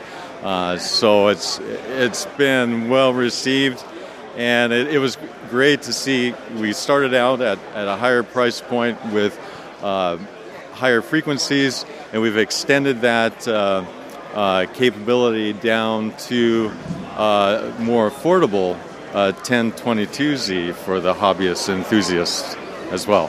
One of the best parts about that function generator is the screen, and that's been the great thing. Actually, I've wanted one of your benchtop multimeters for a long time, but I'm holding out for when it gets replaced with one of your beautiful LCDs. Well, you never know. Regal is continuously designing and researching, and there's always going to be stuff on the horizon. I'd love to talk more about it, but we'll just have to wait and see what comes. So now, a couple of years ago, you guys refreshed your portfolio with power supplies. The DP832 is probably one of your best sellers. 3-channel power supply with a lot of capabilities, unlockable features. So yesterday, I bought a DP711, which was a slightly less expensive single-channel 5-amp 30-volt, if I remember correctly. Yeah, there's two versions. There's a 711 and a 712. So the 712 has the higher voltage. And only 3 amps. That's correct, yeah. Yeah, it... that 832 has been wonderfully popular. We sell a lot of those units. And actually, it was kind of so surprised to me when the 700 series came out. But just to show our dedication, to the enthusiasts and hobbyists, we came out with that single-channel unit to make it even more affordable. So one of the things that I wondered about, because I thought the first time that I saw you here, your first time here was 3 years ago? Myself personally, this is my third year. Regal has been attending the HamFest for quite some time. Back about 3 years ago, we moved from Cleveland to Oregon on the West Coast, and that's when I came on board. And since the move, we've been here with T equipment. And then I get to come out and represent the company. So why do you guys go through all of the effort to come out here to bring your equipment? What is it about hams that you guys see? Well, I tell you, the Ham Crown has been really good for us. They've recognized the quality of the equipment and the affordability, and that's just been shown by the volume that we sell. So we always want to come out here. The word gets out. It's a great community that can spread our message to folks. It's worked out really well, so we'll continue to do that. All right, well, I want to thank you for your time. Before we go, if people want to know more about Regal's products, where would they go online? They would go to regalna.com. NA is for North America. So we've got a recently redesigned website. If you've been there in the past, take a look again. We've got you'll see all the new products. A lot easier to get around. I'd love to have you take a look. And then if folks were wanting to buy things, tell us, what's T Equipment's website, your partner? Yeah, it's tequipment.net, one of our distributors. All right, outstanding. Steve, thank you so much for the time. Enjoy the rest of Hamvention. Great. It's been great talking to you. Thanks a lot. Steve, N0TES, the founder and owner of Alpha Antennas. Alpha Antennas, you may be familiar with seeing a lot of their portable products, their field expedient antennas, and some of their mag loops. Steve, how are you liking Dayton so far? The Dayton experience has been quite smooth. Traffic flows were long, but always moving into the facilities. The facilities for bathrooms are very well calculated, and the food is amazing. The food really has been amazing. The steak outside of my particular venue was very good, and then I had a cabbage biscuit, and often known as a bierox, and that was amazing as well. So I got to feign ignorance. Where are you guys based out of? We are just south of Kansas City. We have a large red, white, and blue building there that we're expanding and growing all the time. All right, so for our listeners who are not familiar with your products, walk us through your portfolio of antennas. We started out as a portable antenna system company, and now we have the base antenna systems. Things that we've done is caught the attention of the military, as well as automatic link establishment fans who want broadband antenna systems that do not require antenna tuners. And a lot of times what we find is individuals, corporations, and military are pushing data traffic back through our systems to the backhaul systems at their bases. So what about, talk about some specifics about those antennas. Well, about a year ago, we started to do a massive improvement on a specific antenna that was very popular for many years. So we pulled that specific antenna, which is now been released for this particular show. It's called the Military 2.0. It fits in a 16-inch bag. It does not require a tuner. It is directional, as well as maintaining the NVIS properties. It also has a 19-degree takeoff angle for DX. And so this particular antenna system uses a 3/16 stainless steel match, and then we also then use a 0.490 inch diameter aluminum rod element system for the radiator. At the base of that, we have a 25-foot NVIS element. That system is then grounded with a ground wire. We did that because a lot of people weren't grounding their portable antenna systems. Well, then we found a lot of people are not grounding their base rigs as well. So now our base antenna systems are grounded, tuner-free, and directional. It's been very educational to listen to all of the people with their podcasts, everyone from Ham Radio 360 to other YouTube videos, and customers throughout the years. We always try to improve our antenna systems based upon the customer feedback, and so keep it coming in. So this new Military 2, can I mount it on one of your famous tripods? The heavy-duty full metal jacket tripod is a brand new tripod system that we have. It does not require guy wires. When it closes, it actually closes around the antenna system, encasing the antenna system in a full metal jacket enclosure. All of that then goes inside a padded bag. There are videos on our website at www.alphaantenna.com, and you can go there and see all of this. And the user guides that are now available are following the military's formats, so they're more of an educational material at the beginning of them. You'll see the list of parts and then a simple diagrams that can be followed, oftentimes with real photographic images of how to assemble the antennas. The next thing we did is we then released an app that allows for all amateur radio operators to see the bands that they're allowed to operate on, real-time band conditions, future will have predictive satellite pass technology, as well as repeater directories in the particular app. You can go to alphaantenna.com and download the app, and in there you'll see some coupons, and we'll put a special one out there for Ham Radio 360. Now, the next thing that we found is that some people wanted a very small tripod. Well, and with that came a very small antenna system. So we developed what's called a QRP loop.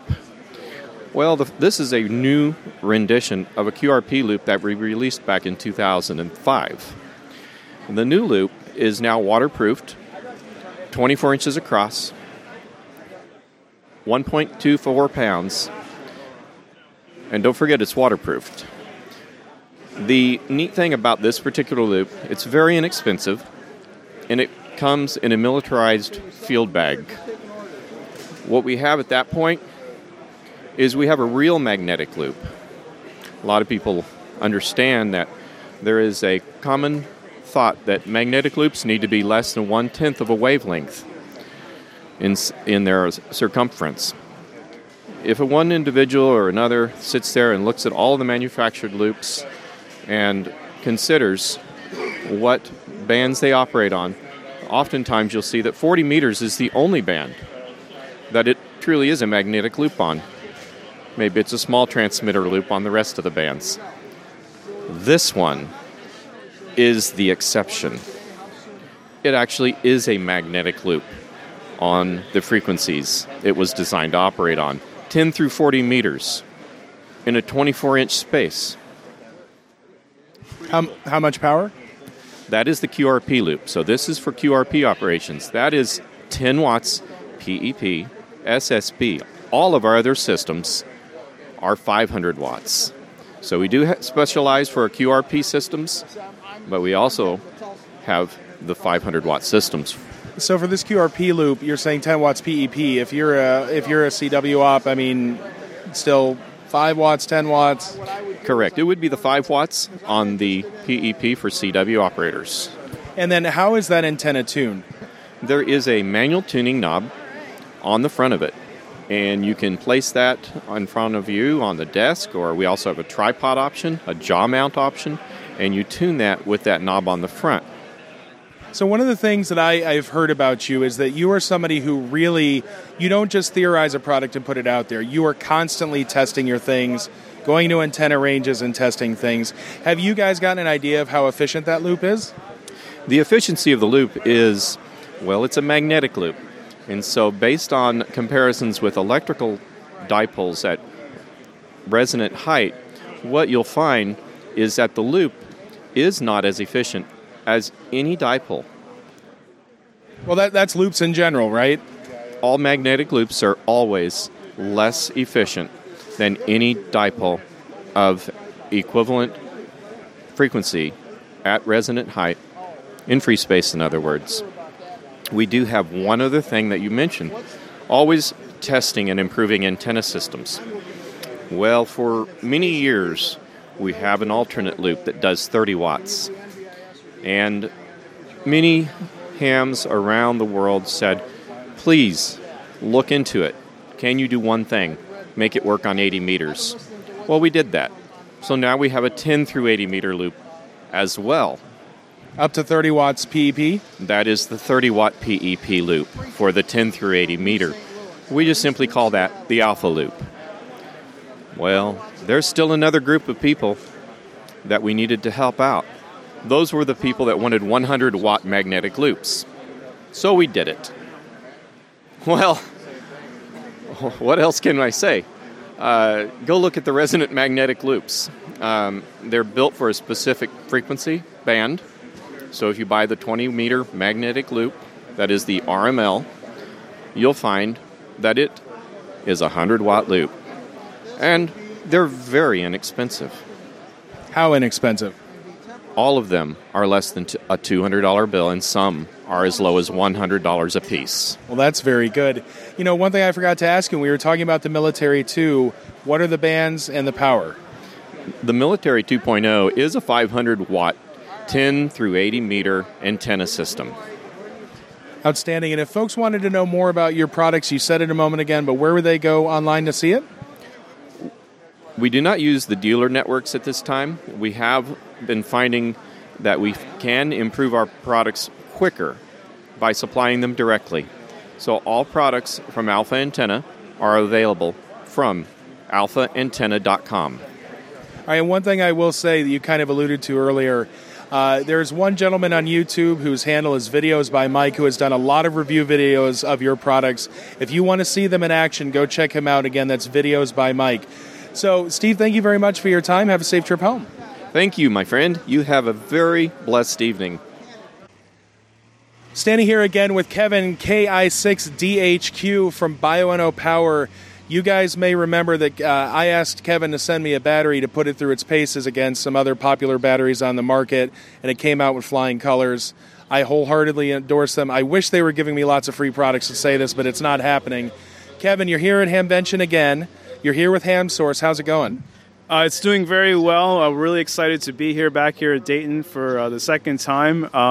We know it's here in the new Xenia Fairgrounds, but the facilities have been great so far. We've certainly been enjoying it, and we've had the opportunity to reach out to our existing customers here, as well as show them new products as well. So it's been great. So, Kevin, for those of us or those of our listeners who may not be familiar with your batteries and what makes them so special, give us an overview of the Bioenno battery packs, the chemistry in the cells, and some of the features that are built into them. Sure. So our company offers lithium iron phosphate batteries. These batteries are about 70% lighter than a traditional lead-acid battery. You're looking at a battery that's offering more than 2,000 charge cycles, as well as the fact that the batteries put out an open circuit voltage that's around 13.2, 13.3 volts, which matches up with radio very nicely. So you have a lot of advantages over traditional lead-acid batteries. You can save the weight, you get the number of charge cycles, and then also that operating voltage is very good for use with radio communications equipment. So what are some of the features built into the battery as far as the electronics? So the batteries offer internal protection circuitry, otherwise known as a protection circuit module, that does all of the balancing functions, which is critical, as well as it protects against overcharging, over discharge, over current, over voltage protections in there. So you have a pretty robust mechanism in there for these batteries. And the balancing is critical because a battery pack is only as strong as the weakest battery. And so you guys do topside balancing where you get the batteries all up to the same voltage and they keep them there for when it's ready to be used. Yeah, that's correct. And that's also very important, which distinguishes our batteries with other companies. So when I'm looking at your smaller portable batteries, I notice it looks like you start at 3 amp hours, and how high do you go? So now we actually offer batteries up to 12 volts, 300 amp hours. We had a lot of requests over the past year for even larger packs that can be used not only for radio communications equipment, but also for battery energy storage, solar equipment. We're also getting involved in the marine industry as well. We do a lot of business as well as for companies that are involved with government contracts. So there was a really big need for companies that had very, very large SLA AGM batteries that they wanted to replace. They wanted something much, much lighter to put into pieces of equipment like trailers and things like that to operate a bunch of different types of electronics. All right, so for some of the smaller batteries that we look at, similar to the 8 amp hour that I did, which is consistent with like a 7 to 9 amp hour AGM, you guys have some 12s, 15s, 20s. I noticed they're available in 2 different packaging styles.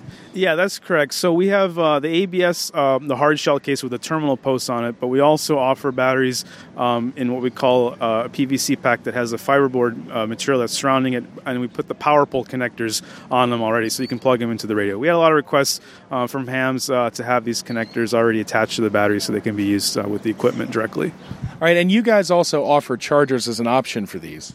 Right, that's correct. So the chargers, probably more precisely, is they're basically power supplies that are used for charged batteries. We do provide that with the purchases. Yep. And it's very important to realize that if you buy one of these batteries, you do not plug it into a battery tender. It needs a constant current, constant voltage source to safely charge it. Yeah, that's correct. So constant current, constant voltage is the correct way for charging the batteries. Yeah.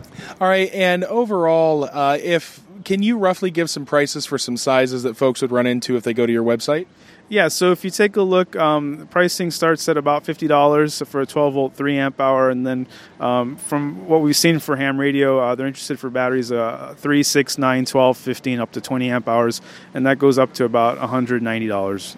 Okay, and I noticed another thing that's different from last year to this year. You guys have picked up some more distributors in the ham equipment world. Yeah, that's correct. So our batteries are currently available through a lot of different resellers, Ham Radio Outlet, as well as PowerWorks, Ham Source.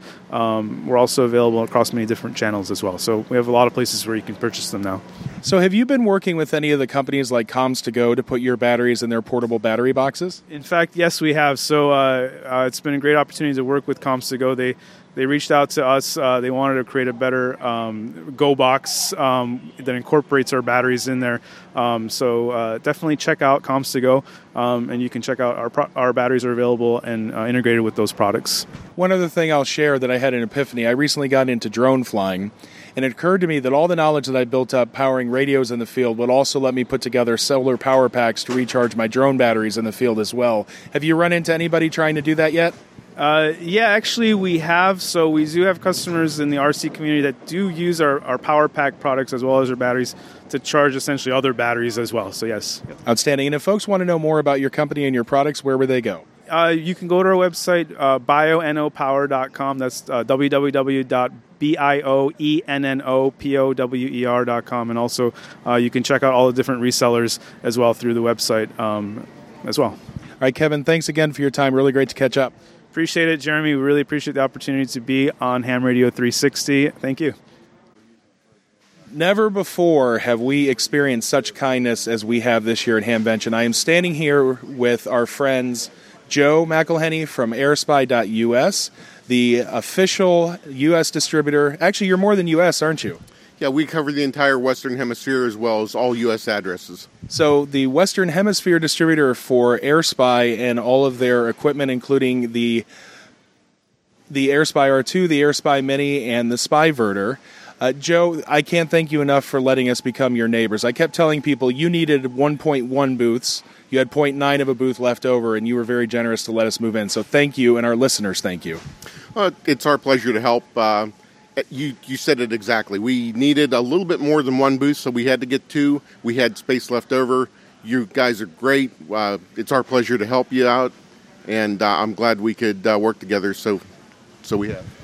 So, Joe, last year you guys were one of the first vendors I sought out because last year you had just released the AirSpy Mini, which is a small dongle, even smaller than the RTL SDR, sells for around $100, and it gives you most of the performance of the full-size AirSpy, just same receiver performance, just a little less bandwidth.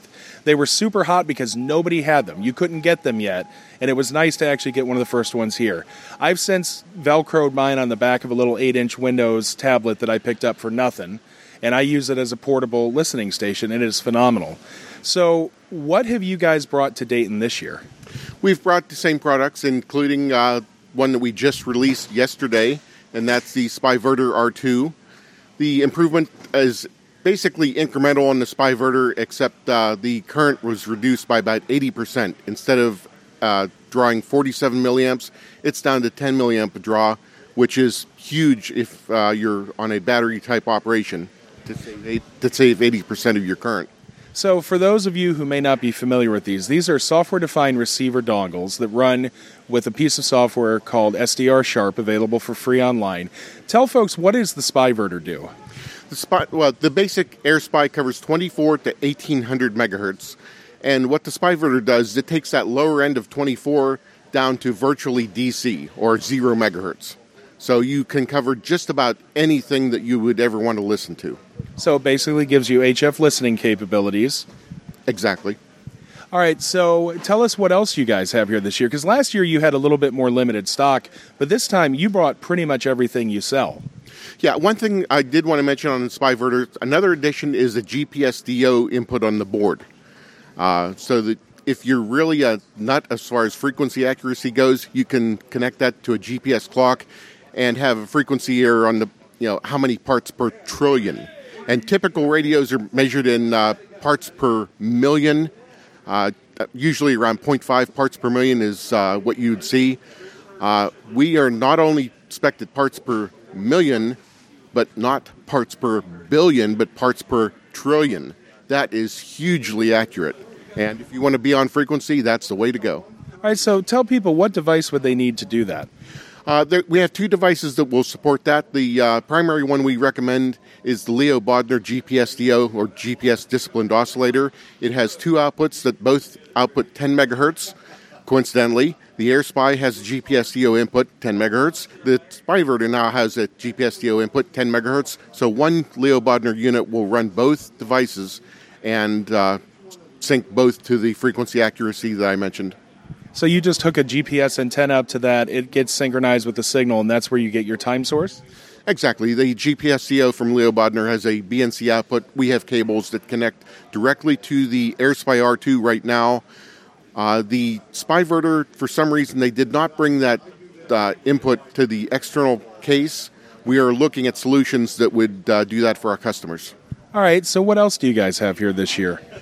Another item we have that we just introduced about not quite a year ago is a wideband preamp. While the receivers are great, sometimes there's signals that are just a little bit too far down in the mud. And the preamp that we have is made by Upatronics. It covers 0.1 to 4 gigahertz.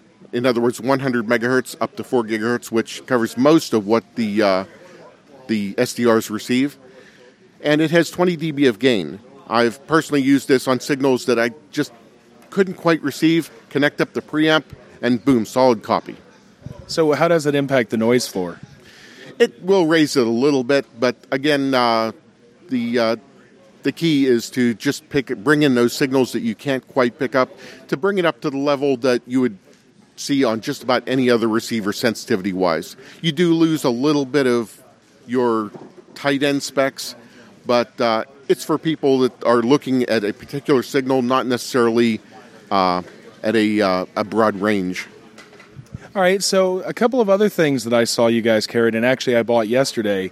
For those of our listeners that remember the Baycon episode we did with Barrett K6BEZ, he did a presentation on using these SDR dongles combined with a wideband noise source and a directional coupler to basically give you some pretty powerful, but maybe not super precise, but good enough for ham usage test equipment. Tell us a little bit about those devices. Which do you want to know about first? Pick one. Pick one. Okay, the directional coupler. It's used, you feed a broadband noise source, which I guess I should have started with that, into the one port, your device under the test in the second port, and the output port goes to your SDR receiver, which of course will give you a spectrum display. You can use that to determine the resonant frequency of an antenna. You can use that to tune duplexers. I'm not going to say it's going to be the equivalent of the high-end test equipment, but it gets you awful close. So other than that, there was one other thing I was really excited that you guys started carrying, and it's also a device designed by Leo Bodnar, and it's another time-related device. Tell us about the Leo NTP. Yeah, the Leo NTP, and I just found out the entire story a few nights ago. The Leo NTP concept was thought up by Upatronics lead guy. It was designed by Leo Bodner and is produced or made by Upatronics as well. So it's a joint effort between those two companies, which that's where the Leo in Leo NTP comes from. And what that device is a network clock. It's also GPS-based. It gives you the same frequency accuracy, time accuracy on your network. And that basically stands as a Stratum 1 NTP server, correct? Yes. Awesome. So, roughly, how much, if you would go through some of your prices for like the AirSpy, the AirSpy Mini, the SpyVerter? What our show prices are, and these prices include tax, which they're roughly the same as what our website prices are, only because the tax offsets the shipping cost. There's no free lunch. You have to deal with one or the other. But our show combo, which is the SpyVerter R2 as well as the AirSpy R2, is $230. AirSpy alone is $180. AirSpy Mini is $110, and SpyVerter alone is $53. And the big difference between the full-size SpyVerter R2 and the AirSpy Mini is the bandwidth. What are the two bandwidths? The AirSpy gives you up to 10 megahertz instantaneous bandwidth. The AirSpy Mini gives you up to 6 megahertz. Okay. Are there any other new and exciting things that you guys maybe plan on bringing to the market that you can talk about? Yeah, another item that we introduced a month or two ago is a Raspberry Pi GPS module. It's also made by Upatronics, and it adds GPS capability to a Raspberry Pi. I believe it's only for the Plus models. Okay, do you know if it outputs a pulse per second pulse that the Pi could use for time synchronization? I do not know the entire specs. This is a relatively new product, and we have so many new ones recently that I haven't had a chance to get familiar with all the details on our new products. But the details are on the website. All right, Joe, I want to thank you again so much for the hospitality. Really appreciate it. There are actually people that are starting to get interested in picking up your stuff, so I'm going to stop bothering you and let you get back to work. Thank you. Okay, two other things I would like to mention. We're really proud to now carry the Remtronics antennas, which for 800 megahertz, that is the antenna to use on a scanner or a software-defined receiver or anything. So we're really happy that we were able to pick those up. And another new item we just got a little over a week ago are GPS antennas, both little magnetic pucks as well as station antennas. And, of course, that goes with the GPS products that we're selling. And if folks wanted to know more about you, where would they go online? Our name is our URL, airspy.us. All right, thanks, Joe. Thank you very much. So we were here again early, about 6 o'clock, third vendor in, and I'm standing here with a gentleman that we met this morning who was one of the fourth vendors in, and that is James Wades, WB8SIW, from Radio Relay International. James, hello. Good morning. How are you? We're doing well. What do you think of Hamvention this year compared to years past in Hera? Well, it is different. I haven't been in the flea market, so only speaking for the inside exhibits, I think it's been, considering the first run, well run. Generally enjoyed it. A lot of nice people.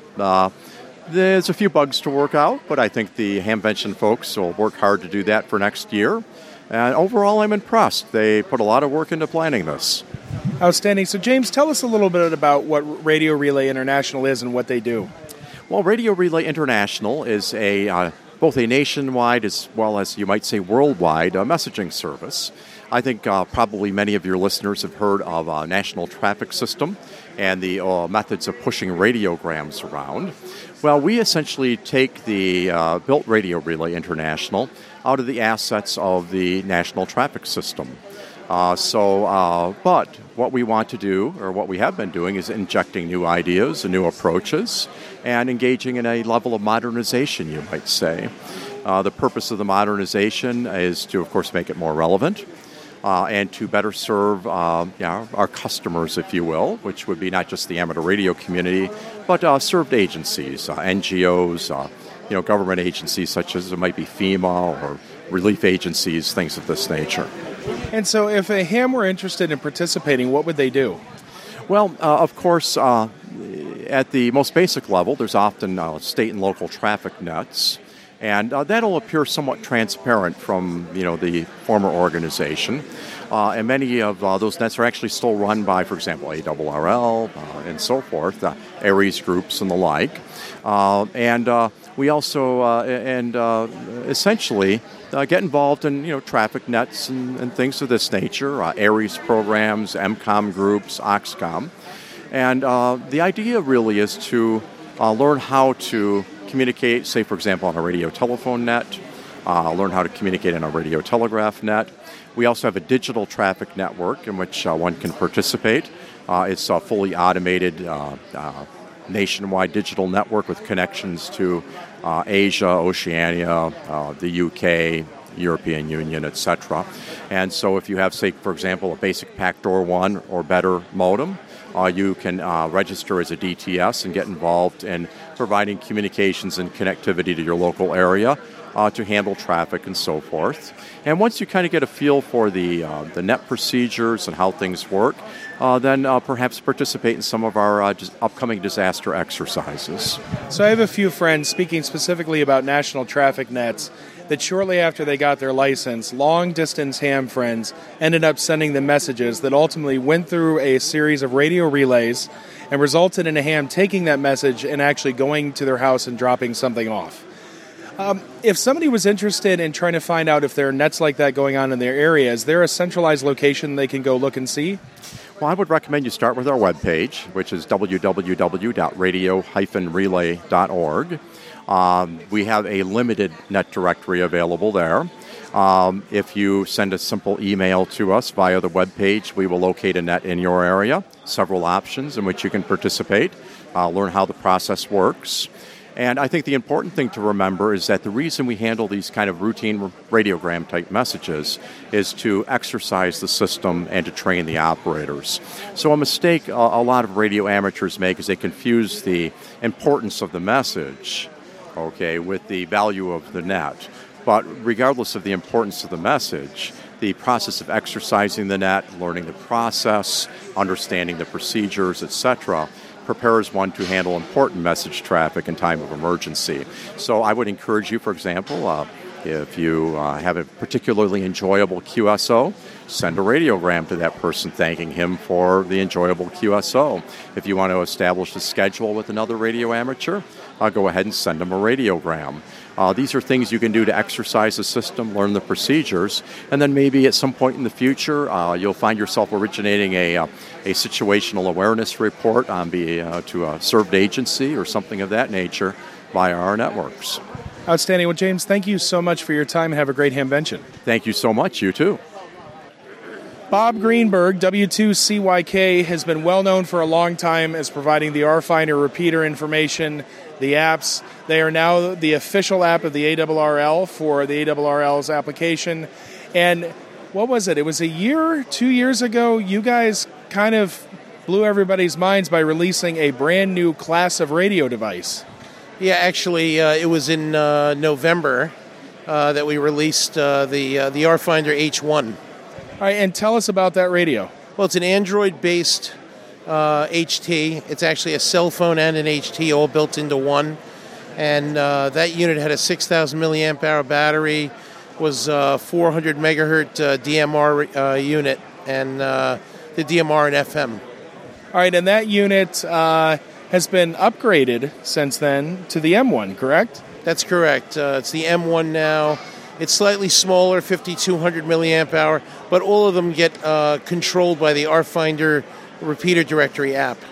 And so the beauty of this is whether you're on analog or DMR, you don't have to know anything about programming. You launch the app, you touch what you want to talk to, and it automatically changes the tuning. That's actually correct. One of the Achilles heels of DMR is the code plug. And we were asked to fix the code plug problem last May, and we spent the last year fixing it. And we were actually were able to do it in November. And we're on our now second release of hardware, and it's going pretty well. People are excited about it. Now, are these M1s, are they dual band or still mono banders? They're still mono banders. All right, I'm assuming the UHF model is the more popular. Way more popular. All right, and the other thing that I see here at your all's booth is a beautiful-looking tablet that has a UHF antenna on the top of it. Tell us about that. Yeah, the unit that you're looking at here is actually a 7-inch hardened Android tablet. It has a cell phone in it. It also does internet, of course. And it's a full-blown Android tablet, the way you would expect. And it has this particular one has an analog VHF module in it, but we can put a variety of modules into it. In fact, we're coming out with a new unit that'll have the ability to have 2 different band modules in it. So we'll have a VHF and a UHF in the same unit. And now, do those modules control whether or not it can do DMR versus analog? The modules, depending on the module you choose, you'll be able to choose an analog with or without DMR, basically, or a VHF with or without DMR, or a UHF with or without DMR. Most people take the DMR modules so they can just use it wherever. And in the future, you could have both bands in one device.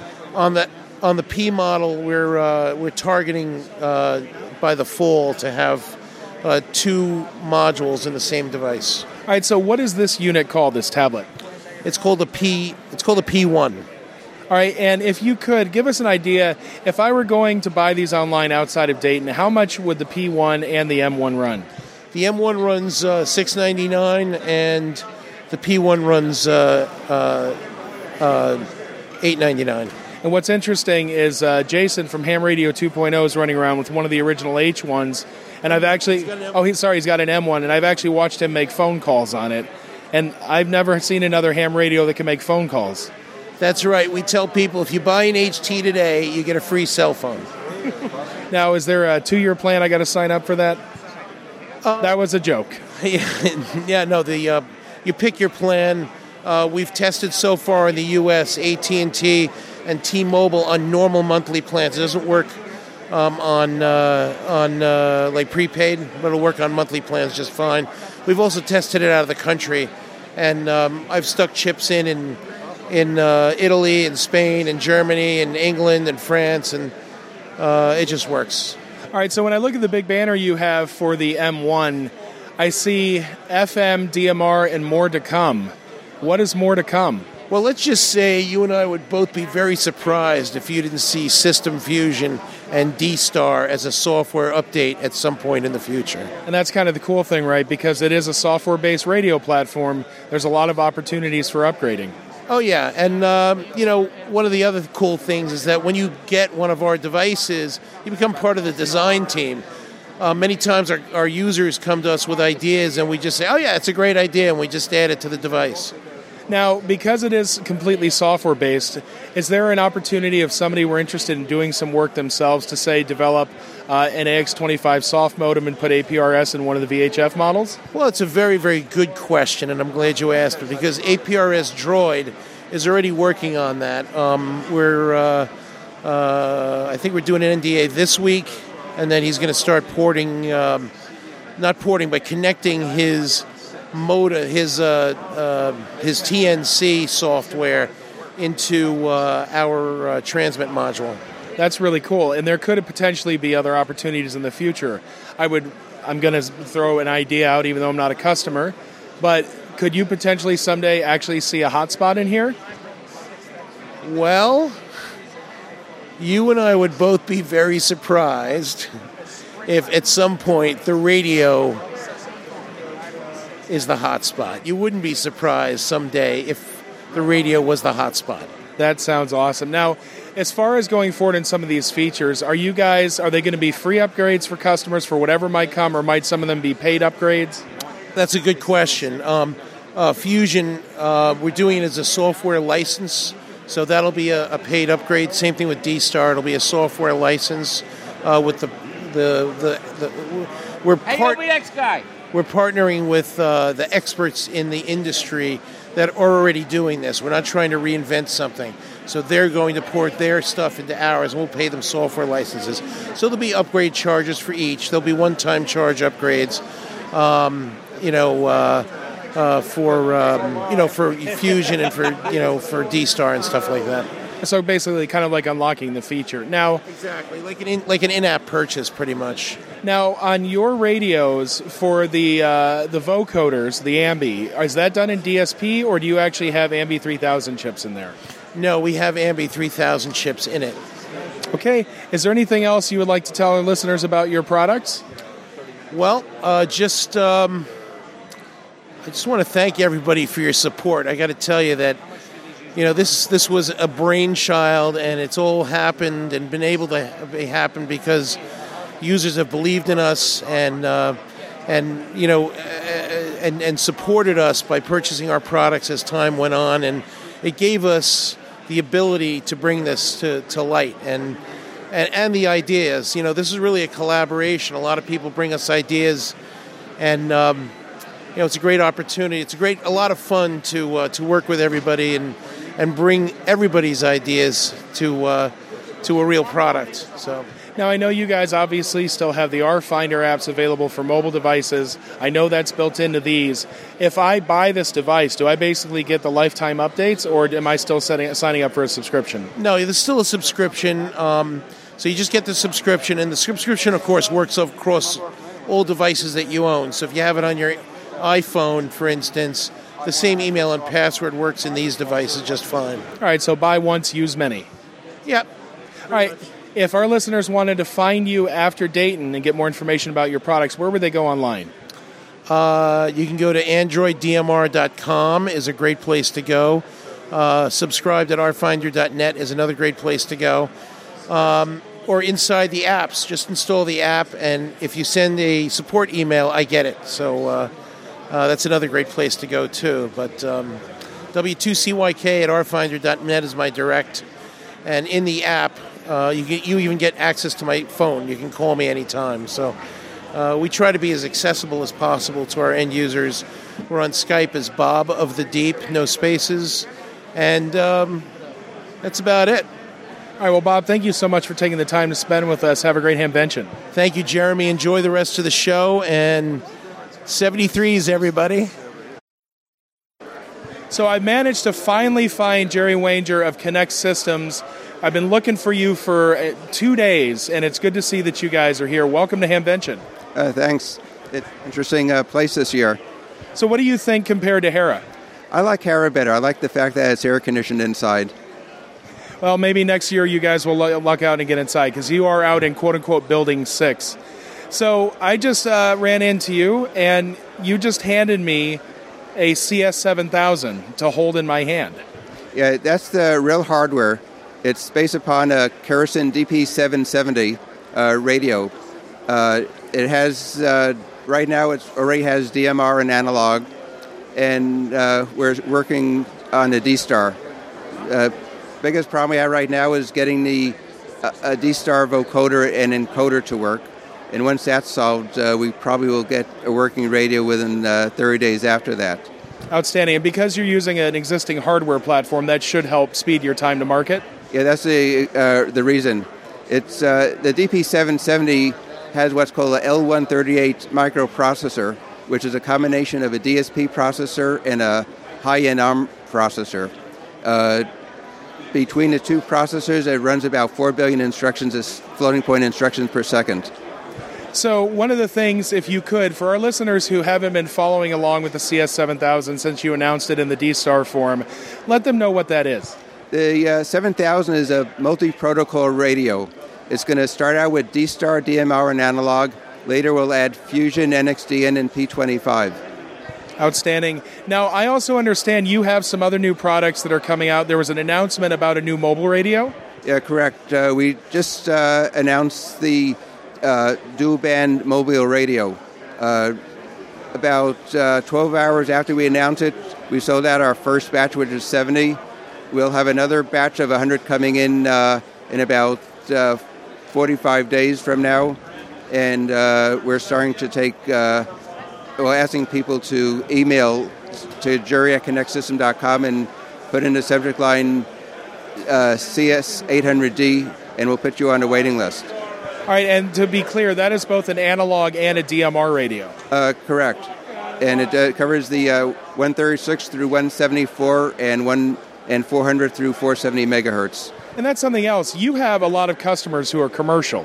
Correct. And this was designed as a commercial radio. And we'll get Part 90 approved eventually. Now, one of the things that you had here last year was the update to your venerable CS750, available as a 2-meter or 440 DMR radio. Last year you announced the 760, which had an upgraded color screen and some other new features. What's the status on that? We had some problems at the beginning, and we basically stopped selling it for about a few months.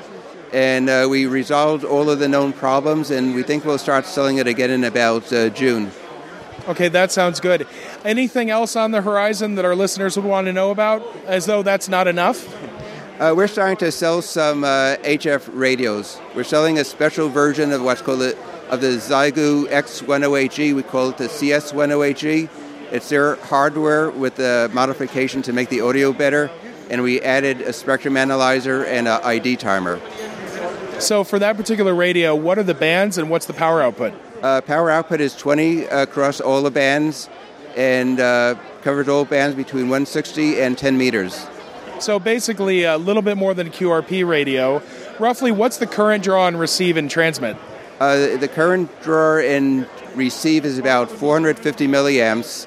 And the transmitter, while I can't give you the actual numbers, it's about 60% efficient. It's Class AB amplifier, so whatever that comes out to, and you can figure out the actual current drain based upon the power out. Now, do those have internal batteries? No. What about an internal antenna tuner? Not for that radio. Okay, and overall, I mean, it's actually a fairly small radio, but the display is nice and bright. Yes, it'll actually work outside. This radio is designed to be taken in a backpack and used on the outside. Awesome. Going back to the 7000, one question that just came to mind. You mentioned that you're using a combination DSP with some type of an ARM Cortex. Are you guys implementing the Ambi codecs in software by licensing, or you guys actually have hardware Ambi chips in there? Okay, the answer is yes to both. Well, actually, since say both, he actually said three things. DMR, DMR, NXDN, P25, and Fusion is by licensing.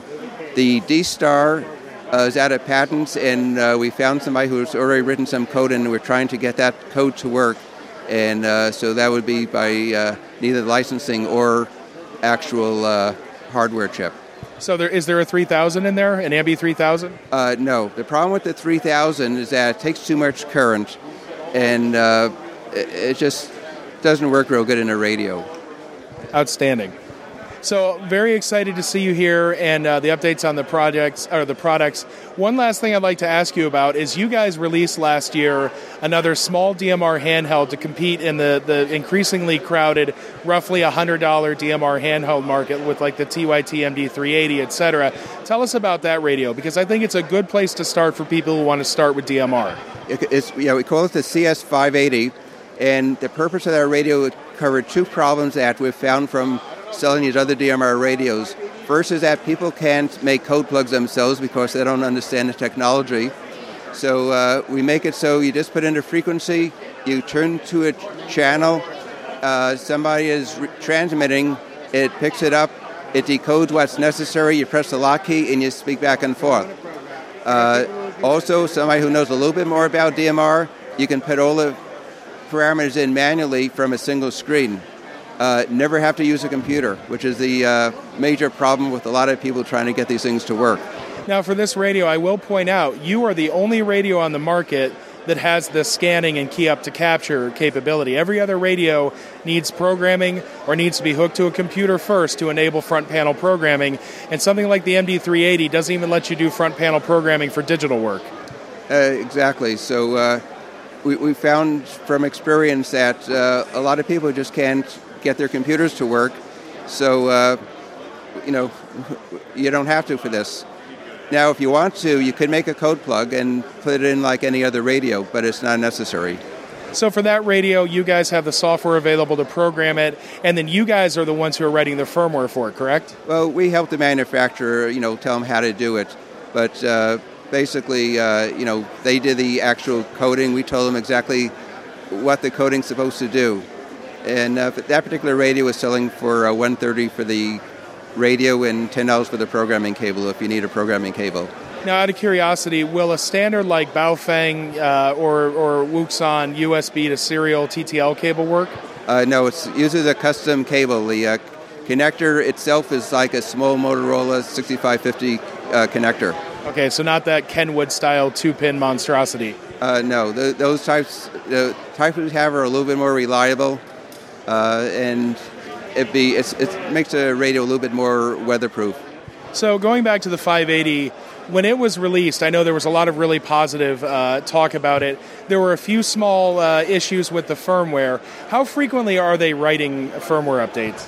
We haven't had any problems, so the answer is we haven't been writing any firmware updates. Okay, sounds good. Well, if people want to know more about your products, where would they go online?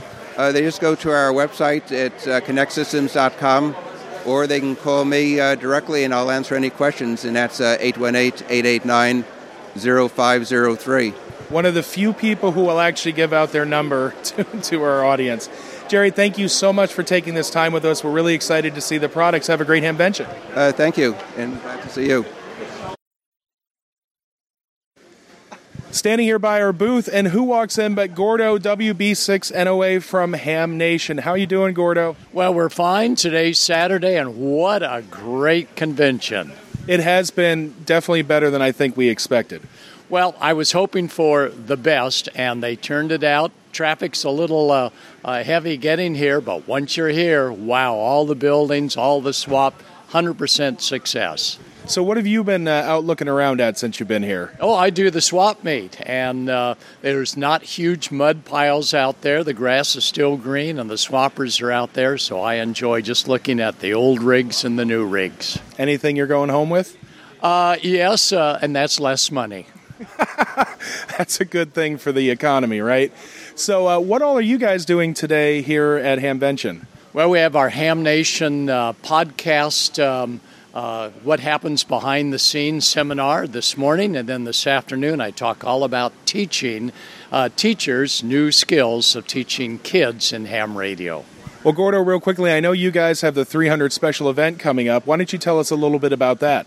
Well, after 299 Ham Nations, we're now going to 300. We're going to be on the air.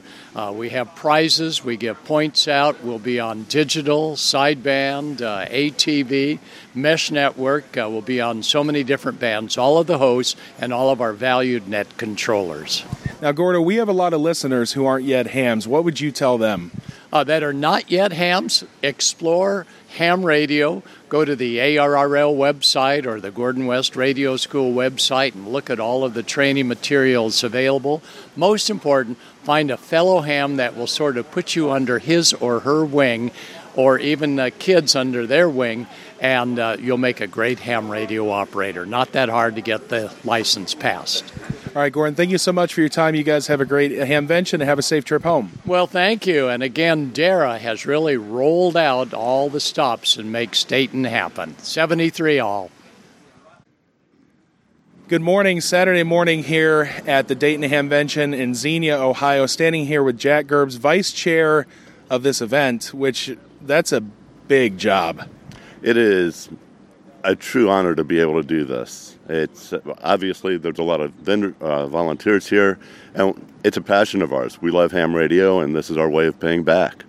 So Jack has been very special to us since we got here on Thursday because, as we mentioned last night, Jack and the staff here have worked tirelessly to make sure everything's gone right. The level of attention that we got as a relatively small and new vendor was amazing. You've been very helpful, and we're very appreciative of that. So overall, things seemed to really go yesterday. Tell us, what are some of the things that went really well? Some of the things that went really well, we've got food vendors that are just phenomenal this year. There's 17 food vendors, and we brought in food trucks. The food at the other places, was less than stellar. The facilities are relatively new. We got people moved in. The vendors were great to work with. We have a volunteer staff of 600 people. They all knew their job. When they got here, they just got to work. And our goal is to put on a 5-star event, and I think we did it this year. I would agree. Now, are there any things that maybe happened that you weren't planning for that we know that we need to take care of next year? There were a few little things, like the little issue you had with a little mudslide in your booth, but we've got great people that were able to get on it right away. The surrounding community, the county, the city, the State Highway Patrol was even involved in this. So we knew we were going to have challenges. We had people on standby to deal with them. We weren't sure what they were, but one thing about being in Greene County, they're very creative people. So what are some of the things that we've learned that we're going to do differently next year? Well, obviously, there's some parking issues, and bigger than parking is the actual traffic flow. We worked with a professional traffic engineer this year who was extremely instrumental in getting it as good as we have it. There's lessons learned. The tents were a little bit of a challenge this year. We need to step our game up on that. And we're working with the county on some things I can't share right now, but very excited when we pull these projects off. No, and overall, like I said, I think everything is coming together very well. I thought it was very telling that in the beginning there were a lot of volunteers running around trying to make sure things were good. By the afternoon, they were gone. Everybody was just having a good time. So I know you're working this. This is a big deal for you. But what is your favorite thing about Hamvention? Me personally, what I love about Hamvention is the flea market. I'm a ham radio operator. I love to play with radios. I have a passion for old Heathkit radios, tube radios, and fixing them up. I love QRP, so I'm always looking for some gadgets to play with to get on the air. Unfortunately, this year, as Vice General Chair, I have a lot of obligations, and yesterday I was only able to spend 45 minutes in the flea market, so I'm hoping if today goes well, I'll get a little more time in the flea market. So will you be back in this role again next year? Absolutely. Next year, 2018, we're going to have even a greater show.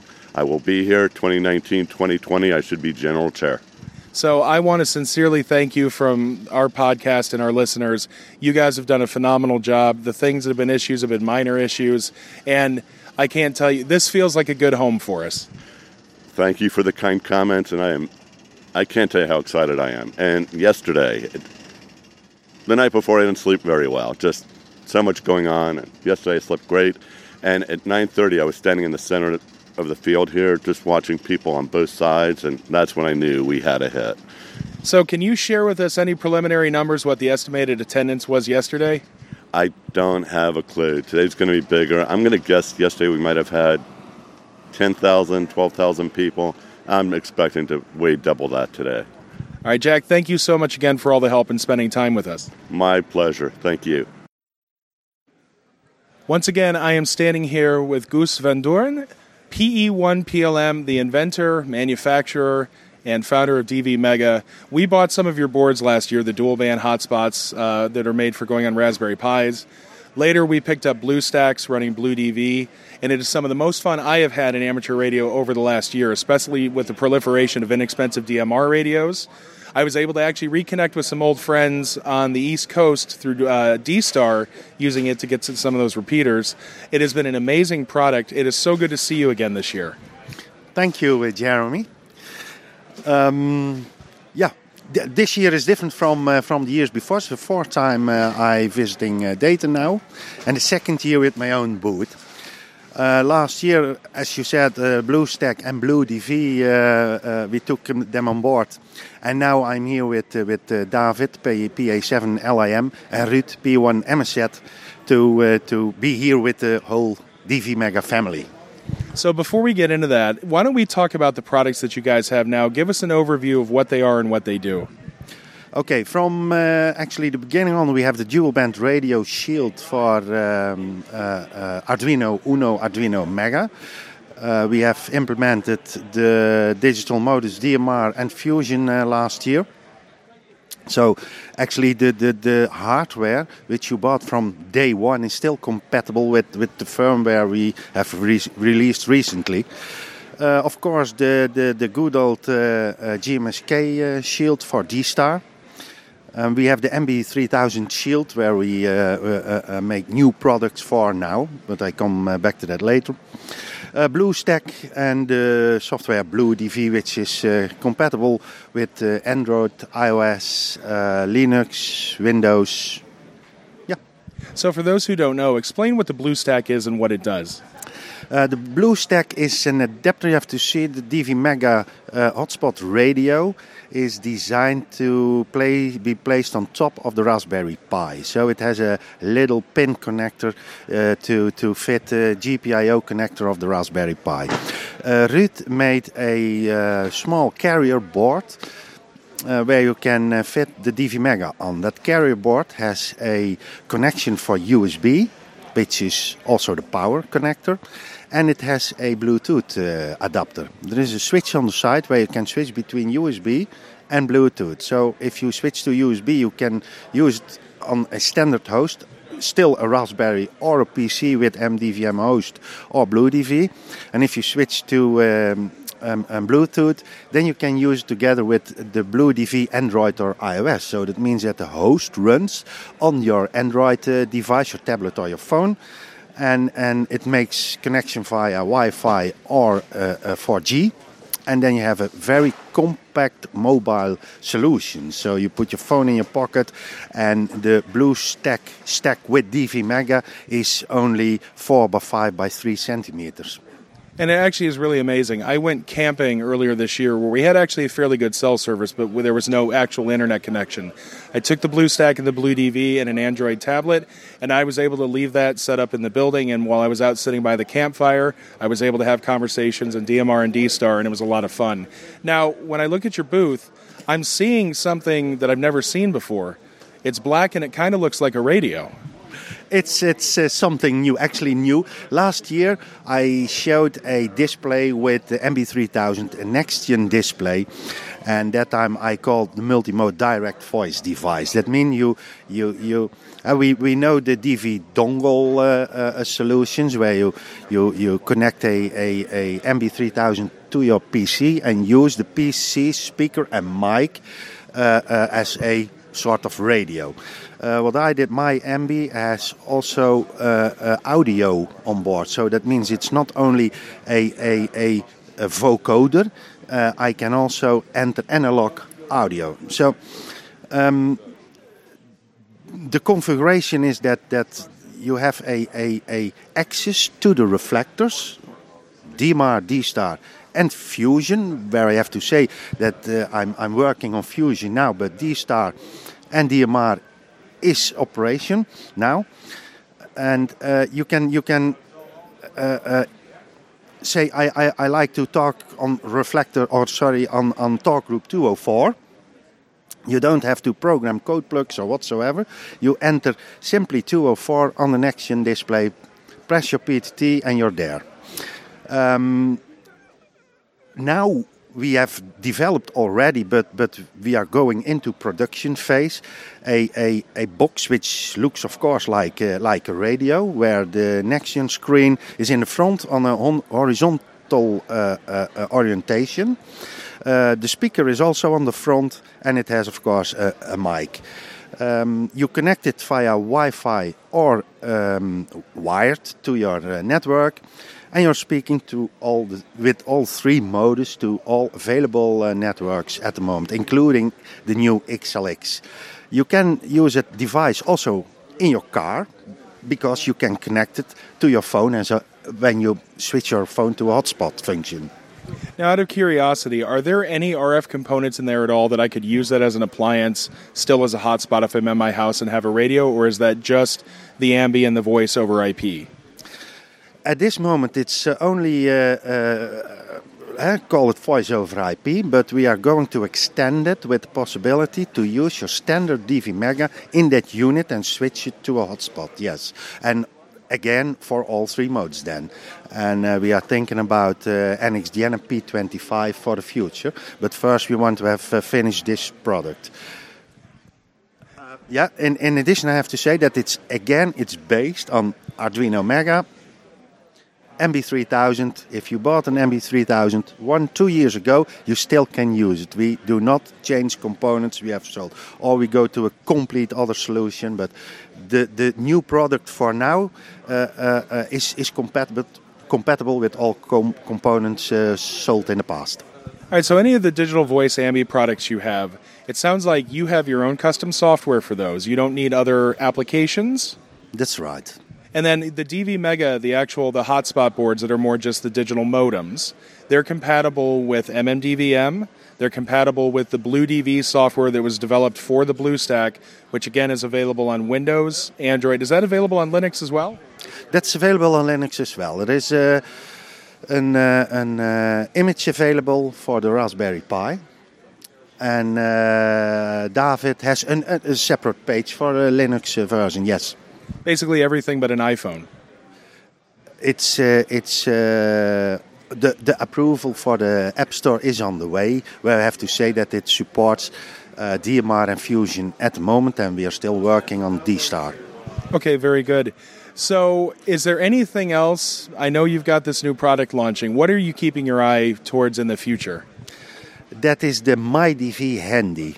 See the project, the MyDV Cast. It's a black box, the virtual radio, internet radio, like some people wish to call it. We say it's the MyDV Cast. That's the name we gave it.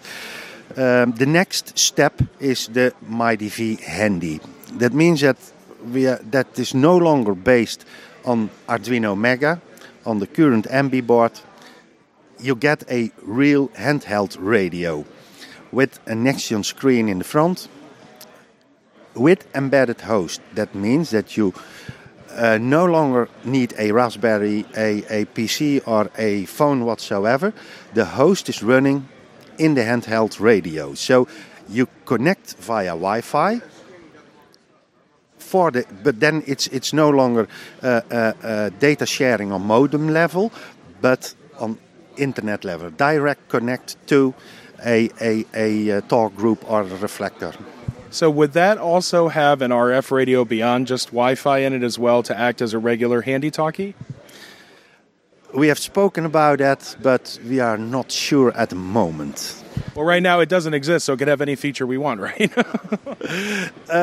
We take care for that provision. We keep it in mind. It's not really the focus, and that's also always with new products. You have an idea, and you think about how a product should look, and what the functions you wish to put in.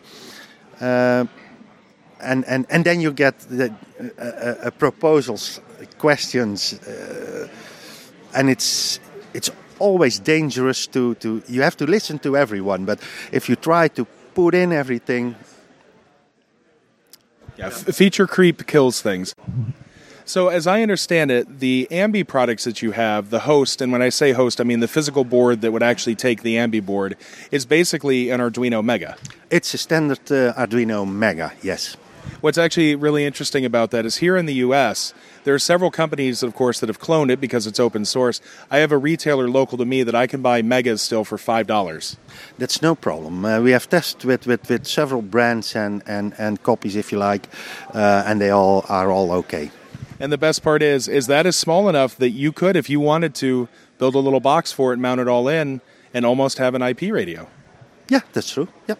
So just out of curiosity, I'm looking here at the model you have here. How does it get connected to, where's the internet link happen?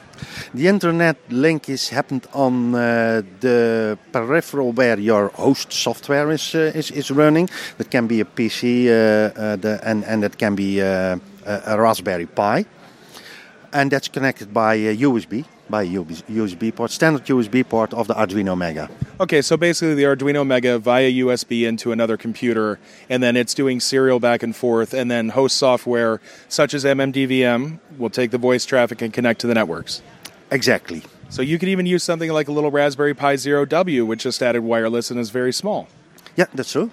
If MDVM host or BlueDV runs on what a device and the device has a serial port, a USB port, but it's serial over USB, then it's okay. So when I'm thinking of the Ambi product, you actually just made me realize that technically, with the Ambi product, if it interfaces with a Raspberry Pi, you could take that, put one of the new Raspberry Pi Zero Ws on the back of it. These screens are relatively small. Somebody could actually build something that's like a little miniature Radio Now themselves using your products. Yeah, exactly. That's true. And that is why we do not make the MyDV Cast available as a as a finished product, but it's a kit. Actually, when you go to order the product, you see a sort of shopping list. And if you have already an action screen, Raspberry Pi, Arduino Mega, or whatsoever, don't take. You can reuse it. So it's a kit. And if you have the parts and do not like the case, you can make your own case and make it as small as you like. Outstanding. Well, thank you very much for helping people get into digital voice modes, helping them add hotspots and capability to their house. It's been a lot of fun. Thank you so much for supporting the community, and thank you for spending time with us. If people want to know more about your products, where do they go online? Then they go to www.dvmega.auria.nl, and I spell Auria, it's AURIA, and there you can find links to BlueDV, to Combitronics, BlueStack. Outstanding. Well, thank you so much. No, thanks. You're more than welcome.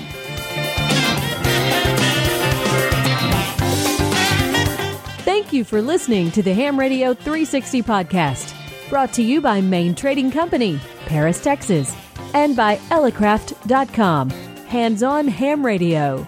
To learn more about the show, visit our website, hamradio360.com. 73, y'all.